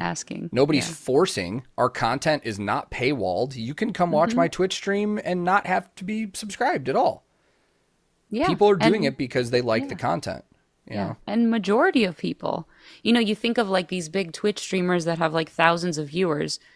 It's probably only like 20 to 50 people that actually pay on that stream. Yeah. The rest are just there to watch for free, and that's fine. Yeah. And that is actually what I love about Twitch, because I've always felt very weird about the fact of like creating content and keeping it exclusive for people with a subscription. So it's like, I know you have a Patreon as well, and I do offer certain things there that are exclusive, but not the main stuff. You know, like I'm not going to write an entire song and keep it private on Patreon. Yeah. Like maybe I'll offer a teaser or like maybe an a cappella version or the instrumental, but like I want that final finished product to go and share it with the world. For sure. Yeah, Patreon for me is like my first tier is like, yeah, for $1 you get to see all my videos that are already going on YouTube like 2 days before everybody else does. Yeah. Like I put the unlisted link. And then the next tier, which is like $5, is like, okay, you get to see my videos early, and there's a private channel on my Discord that you get to go in and I check all the time, and you get to like, I'll put polls up every now and then that you guys get to decide like, what's our theme going to be for Twitch reactions for the week and stuff like that. It's like, you know, most content creators aren't paywalling major content that they're doing. And it's, you know, even when I started YouTube, I had that weird thing too, where I was like, this feels weird. Like I had to get used to that. Like I still feel awkward. Here's a good one for you. And this is just how great people are. So I already told you, if everything works out, nothing happens, I'll be guitar teching for Electric Callboy later this year. But what I realized is I want to do content while I'm on the road. They actually specifically told me, we want you to be able to do content while you're out here, because you could do like behind the scenes vlogs and working on our gear and stuff like that. But it hit me that like my entire investment in my content creation setup is right here. Like I don't have a laptop. I don't have I'm using a webcam. I don't have like a nice, camera to bring. So we were talking about it on Twitch one day, and then all of a sudden everybody just starts donating, and they're like, set up a little thing on the side for like a touring content creation fund. Yeah. And I'm just like, holy shit. And there were still people that shit on that. They're like, yeah, fucking, get a real job. You're relying on other people giving you their hard-earned money. And I'm like, yeah, but they're donating it because they're just kind people. I'm not asking or forcing them to do it. And it's not like you're taking that money and you're blowing it like on booze and drugs or whatever, like, or going on a vacation, you know, like you're taking that money and you're putting it right back into the thing that they want. Which means you're offering. More of it. Yeah, exactly. And it's like, whether people realize this or not, it's like you're offering a service to people. When you say, I've discovered so many bands from doing this, how many people have discovered these bands from you doing this? Yeah. It's like I said very early on in this podcast, with reaction channels, I'm like, you guys are the news right now. Mm-hmm. You're better than a lot of these publications and journalism, where it's like, especially the print, like, I like to preserve it. It's nice if a magazine features you and you have that and you can hold it with your hands, kind of like with the physical CD and everything. But let's be honest, more people are watching videos, they're listening to podcasts. You're providing the service and you're providing it for free. So why is it a bad thing if someone chooses to donate? Yeah. A lot of print now, too, that I've noticed, especially in the music industry, because print, I wouldn't say print is dying, but it is becoming less consumed than video. I saw recently, I got so excited. Blabbermouth did a piece on my podcast episode with Joachim from Sabaton, and I got super pumped about it. I was like, wow, this is really cool. They didn't mention me or anything, and that's fine, but they mentioned him being on the podcast, and then they quoted him on a few things. I was like, this is really cool. And then I get halfway through the article and I realize they turned the piece into a story on how Sabaton is trying to evade their taxes. And I'm just like, of course. And this is what, and the funny thing is that whole situation for them was just a miscommunication. Like, they toured in the US, so they paid their taxes here because the operation was here. And now Sweden is saying, well, you're from here, so now you owe us the taxes again, you know, something weird like that. But I realized that Blabbermouth and some of those websites, like, not that it's clickbaity, but it's like they got to have some kind of drama to the story to get people to get into it. Yeah, because people don't read it otherwise. Yeah. And I've been in their headlines a few times. So, you know, fun story. I'm just going to say, I mean, what are the chances that he's going to see this or hear this? But I met someone from Blabbermouth on 70,000 Tons. I don't know if it was like an editor or actually the owner of Blabbermouth or whatever. And he was like, I hear you're upset with us, Vicky, you know, because they did something like that with me, or they took something I said in an interview and it turned out to be this big thing without more context. And, you know, I fired back on my social media and all that. And, you know, a few months pass and we accidentally meet each other on the boat because everyone's on that boat. Oh, yeah. And, you know, as a joke, I had a lot of beers in me, too, at this point. And when I'm drunk, I'm brutally honest. So if there's anything you're trying to get from me, that would be the time. So he's like, yeah, I hear you're quite upset at us, you know. And I just looked at him and I'm like, upset at you? I'm like, well, you guys just did your job. And I'm like, it is your job to just get clickbait articles so people can come on your website and so you can make money. Yes. So, I mean, you did your job. Yeah. And he was just like kind of staring at me like, did she really just say this? Yeah. Well, it's funny because it's like, we know that's what they're doing. But it's like, I don't know if they don't expect to get called out on that or they don't think that people know that's what they're doing. Like, probably both. I guess it depends. I mean, I think that would be a little bit insulting to people's intelligence to say that they don't know what this is happening. Sometimes they have serious articles, but those don't really get a lot of traction. No, not at all. And it's like, I mean, that's why websites like Metal Sucks have thrived because every article that they have is just a shit show of like, you know, metal drama and what's going on and stuff like that. I'm not going to lie. I read that website a lot because I find a lot of what they bring up hilarious. Especially when it's pieces on like the singer from Trapped going on another tirade on a fan or something. Like, that shit is there's some times where an article can bring us together. Yeah. You know, Yeah. where it's like, hey, we all agree on this. Wait, what? Yeah. I'm just waiting until I get to that level or status or whatever it is where it's like the first dirt piece that comes out about me on like Blabbermouth or Metal Sucks or something. I'm just going to frame it and put it on my wall and be like, I made it. It's going to come. Like, I'm willing to bet, even in this conversation that we had and other conversations that you've had or on your streams, you've said stuff where it's like, if they caught it, it would go up there and it would explode. There's past Twitch streams where the second they're done, I've had like one of my moderators on Discord been like, you should probably unpublish that VOD just in case. Yeah. And it's like, for the people that watch our channels, they get our frame of reference, they get our context when we talk about things, but it's that random viewer that'll come in and hear something and be like, what? Yeah. Yeah, that's exactly same thing with my streams. And it's an ongoing thing where like my regulars will just post something being like, today on Metal Sucks, Vicky Psarakis says this and this. Yeah. One time, my mod that actually makes my emotes, he actually photoshopped like an actual picture, Metal Sucks article with like a picture of me and everything. And I was like, wow, that's some dedication. That's amazing. Yeah, it's an interesting world, man. I mean, especially blending. I find the whole, right now you're seeing more musicians than ever on Twitch and YouTube live streaming and stuff. And what you just said, like, it's given you the opportunity to like invest more into your projects and stuff. I think that's really what people need to take from that, man. Like when you go on Twitch and you support, like you see like Grant from Unleash the Archers streaming all the time, and like, you know, I mean, really, there's at least one member of any band on Twitch nowadays.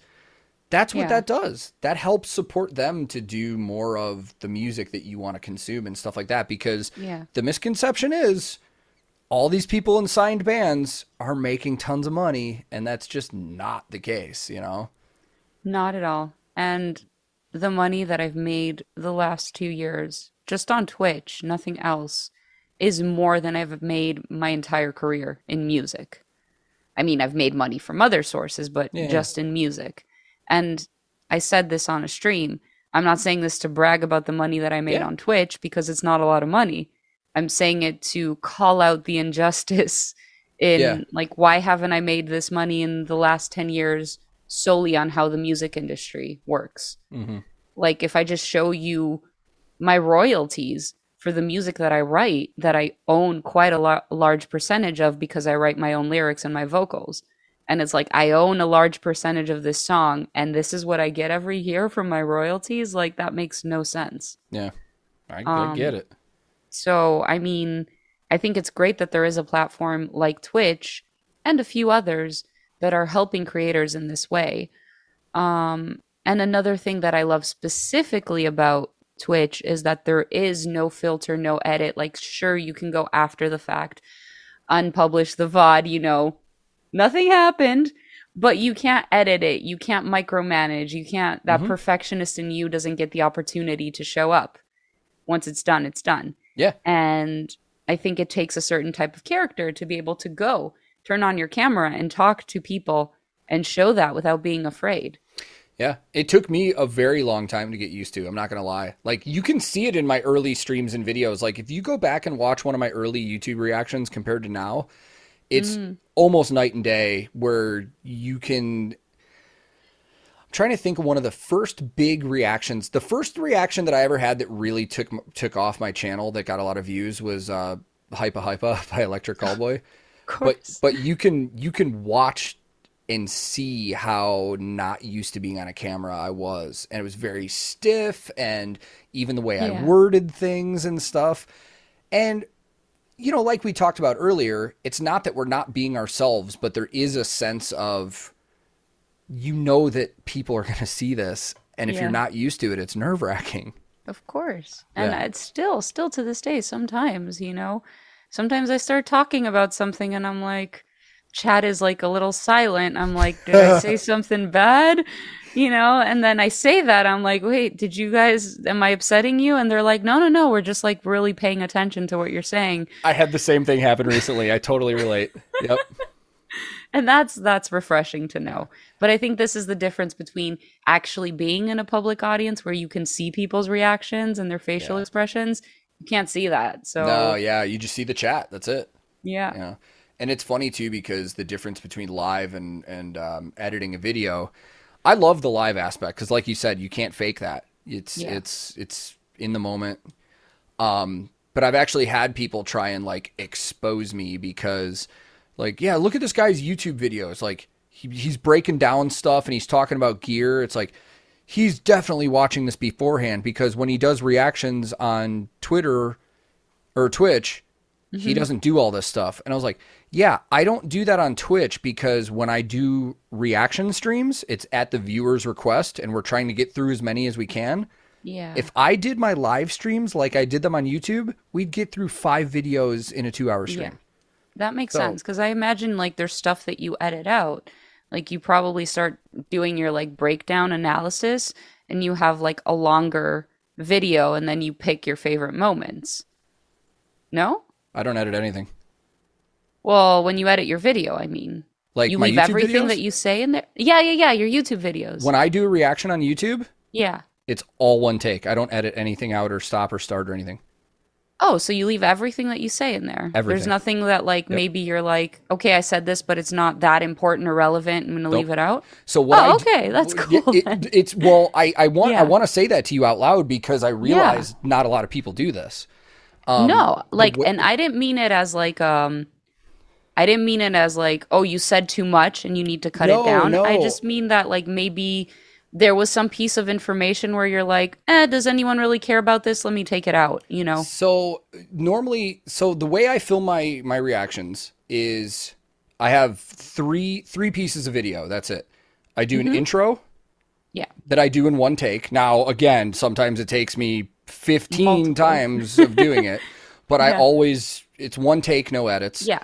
Then when I film the reaction, I click record, I press spacebar to let the video go, and everything that gets captured on the camera makes it into that reaction. Yeah. There might be times where, because a lot of the times when I talk about things, I extrapolate more with the like pop-ups and stuff.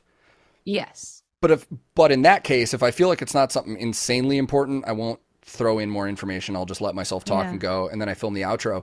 The funniest thing is when I started doing this on Twitch. Every now and then on Twitch, I'll record an actual reaction for YouTube in the same way that I would do it as if I were sitting here by myself. So basically, I turn on Twitch, the chat's not on screen, nothing's on screen. It's like, you guys are just literally going to see me film a reaction for YouTube. Yeah. The last one I did was a newer Sabaton video, and the intro was like 19 takes.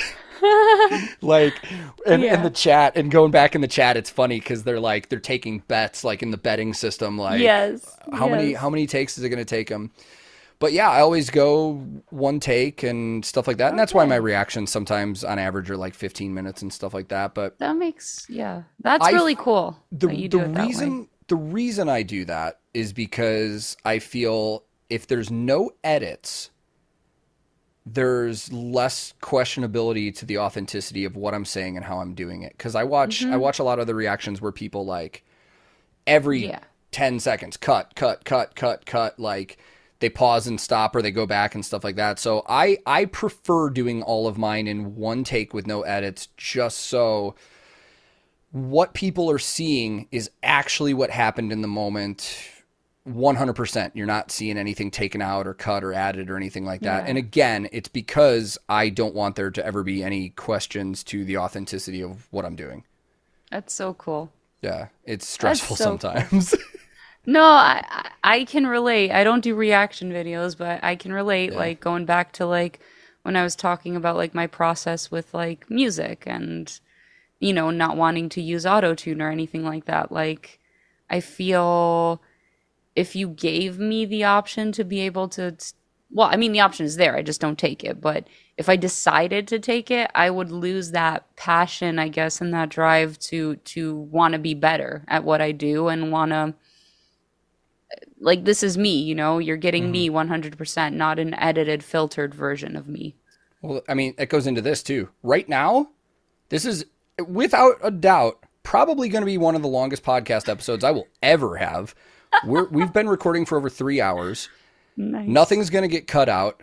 And who knows if people are going to even listen this long. I guess if anybody's listening and you're on YouTube, just we'll put like a secret word in the comments. Type Oklahoma in the comments to let us know you made it this far. Like, you know what I mean? Good. That's great. Yeah. But seriously though, I mean, this is the range of stuff we talked about. This not only has this been a great conversation, in my opinion, from just talking to you, yeah, but this really solidifies everything I've wanted to do with this podcast. Like we've talked about music and we've talked about the band and stuff like that, but we've talked about a lot of other stuff. We've talked about issues. We've talked about our thoughts on stuff. And that's what I want to do to set this apart from the interviews where you get the same questions, you know? And this is what people want to, I think. Yeah, I think so too. I think people would much rather hear your opinions and stories and experiences on things than just hear, yeah, we recorded our new album at this studio with this guy and it was mixed by Jacob Hansen and Yeah, no, for sure. And to add to that, I think the reason podcast form is growing over video form is how versatile it is in that you can listen to a podcast on the long drive. You can listen to it like while you're cooking or cleaning or whatever. Like you don't need to be glued in front of a screen watching something. Yeah. And I know like I don't listen to podcasts every single day, but when I do have one of those moments where I'm like, okay, I'm going to be in the car for a 4-hour drive. Don't really feel like listening to music right now. What's a good podcast I can listen to? Yeah. I have a handful of go-tos that I do that with. Cool. You know, I haven't in a while because I haven't toured, but when I was on tour every day, I used to listen to podcasts while I was like working on guitars and stuff. Like Spit and Chicklets is a go-to because it's hockey podcast and I like hockey and stuff. But I actually had the misconception when I started doing guests in like interview videos. I was like, people on YouTube don't have the attention span to watch long format videos. They just want a half hour. That's why like the last time we did an interview, it was a little shorter. Yeah. And then I started realizing people do want this long format because of the reasons you just said. People that are driving, people that are doing stuff around their house. Like sometimes they just don't want to listen to music. They want to listen to this. Yeah. It's great. It's super cool. I can't thank you enough for having me like so early on too. No, I love it. It actually, here's what's a funny thing. And this is not why I asked you, but I do want to tell you something funny. Okay. So my first 3 episodes, dudes. I started getting a bunch of comments from people that are like, yeah, when are you actually going to get some female representation from the music industry in there? And then in the last 24 hours, and this came together fast. You and I talked from when we're filming right now, we messaged each other at about this time 24 hours ago, like, hey, you want to do this? Now, I had already wanted you back on here, but in the last 24 hours, we've done this. I've got Sarah Blackwood from Walk Off the Earth coming on here. I've got Maria from Future Palace coming on here.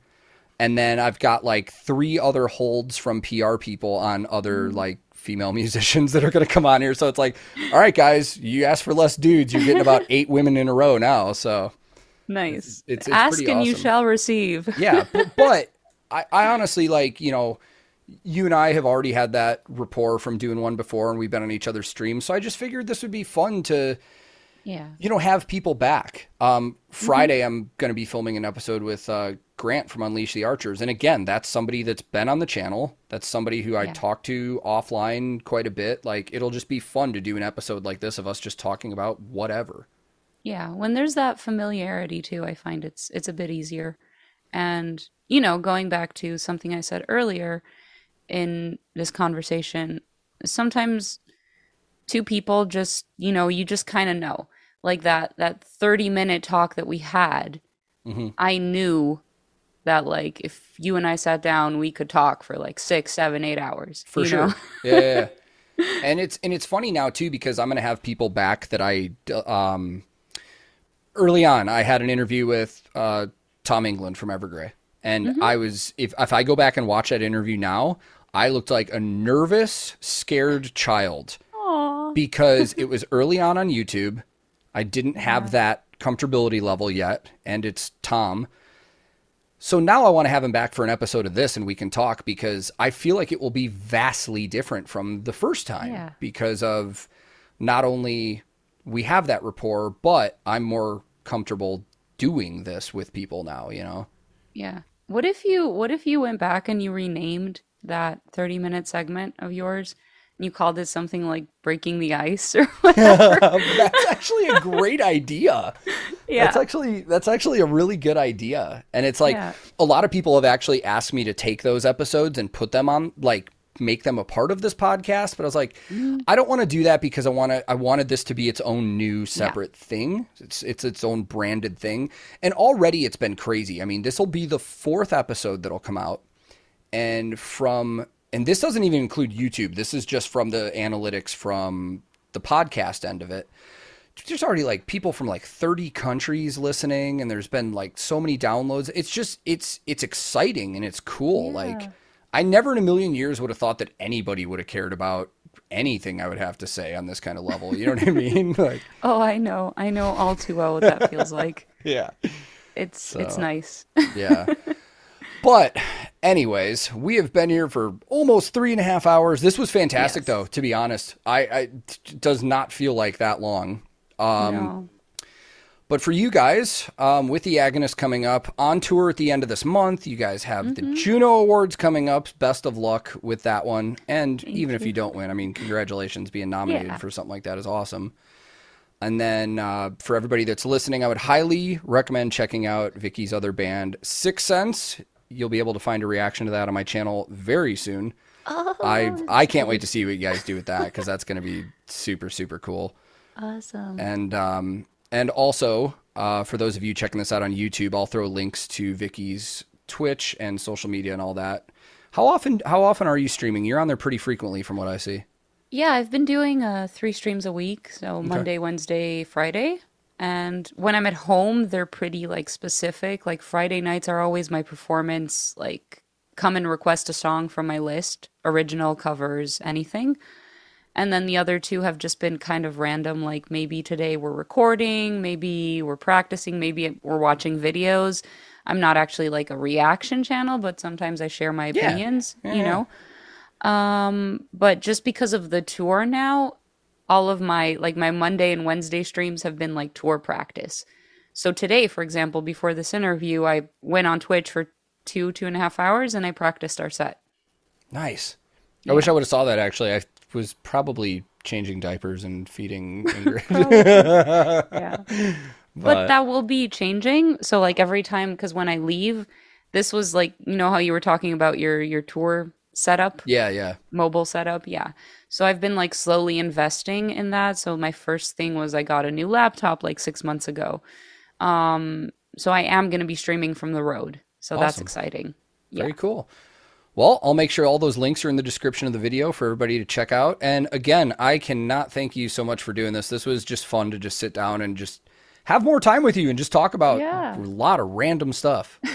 Same. So, well, best of luck on the tour. I hope you guys stay safe and everything goes well.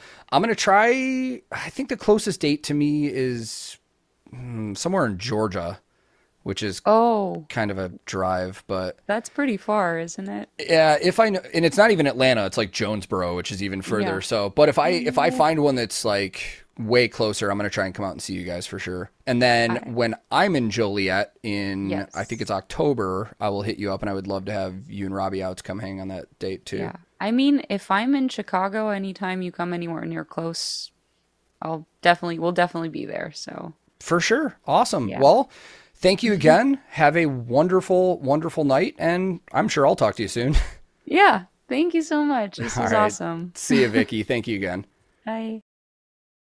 Longest podcast episode ever. That was fantastic, man. I haven't checked the official time on that right now, but I assume that that's going to be close to 3.5 hours. At least 3, which as of right now is the longest episode of this podcast we've had, but it was great, man. There was a lot of cool conversation in this. And this is exactly what I love about doing this podcast with artists is we just talk freely about whatever comes up. We don't necessarily specifically talk about the bands and, ask the same interview questions that we always get. We get to really hear the opinions and see the other human side of a lot of our favorite artists. And this is super, super cool, man. So one more time, thank you very much to Vicky for being on here. This was super awesome. And I've already got a lot more artists lined up for episodes in the future, man. Our next episode that you can keep on the lookout for is going to feature Grant Truesdell, one of the guitarists for the Canadian power metal band Unleash the Archers. We've had Grant on the channel before for an interview, and we know him from his Twitch streams and stuff, but this is going to be the longest we've ever just sat down and talked before, so I'm super, super excited about that one too.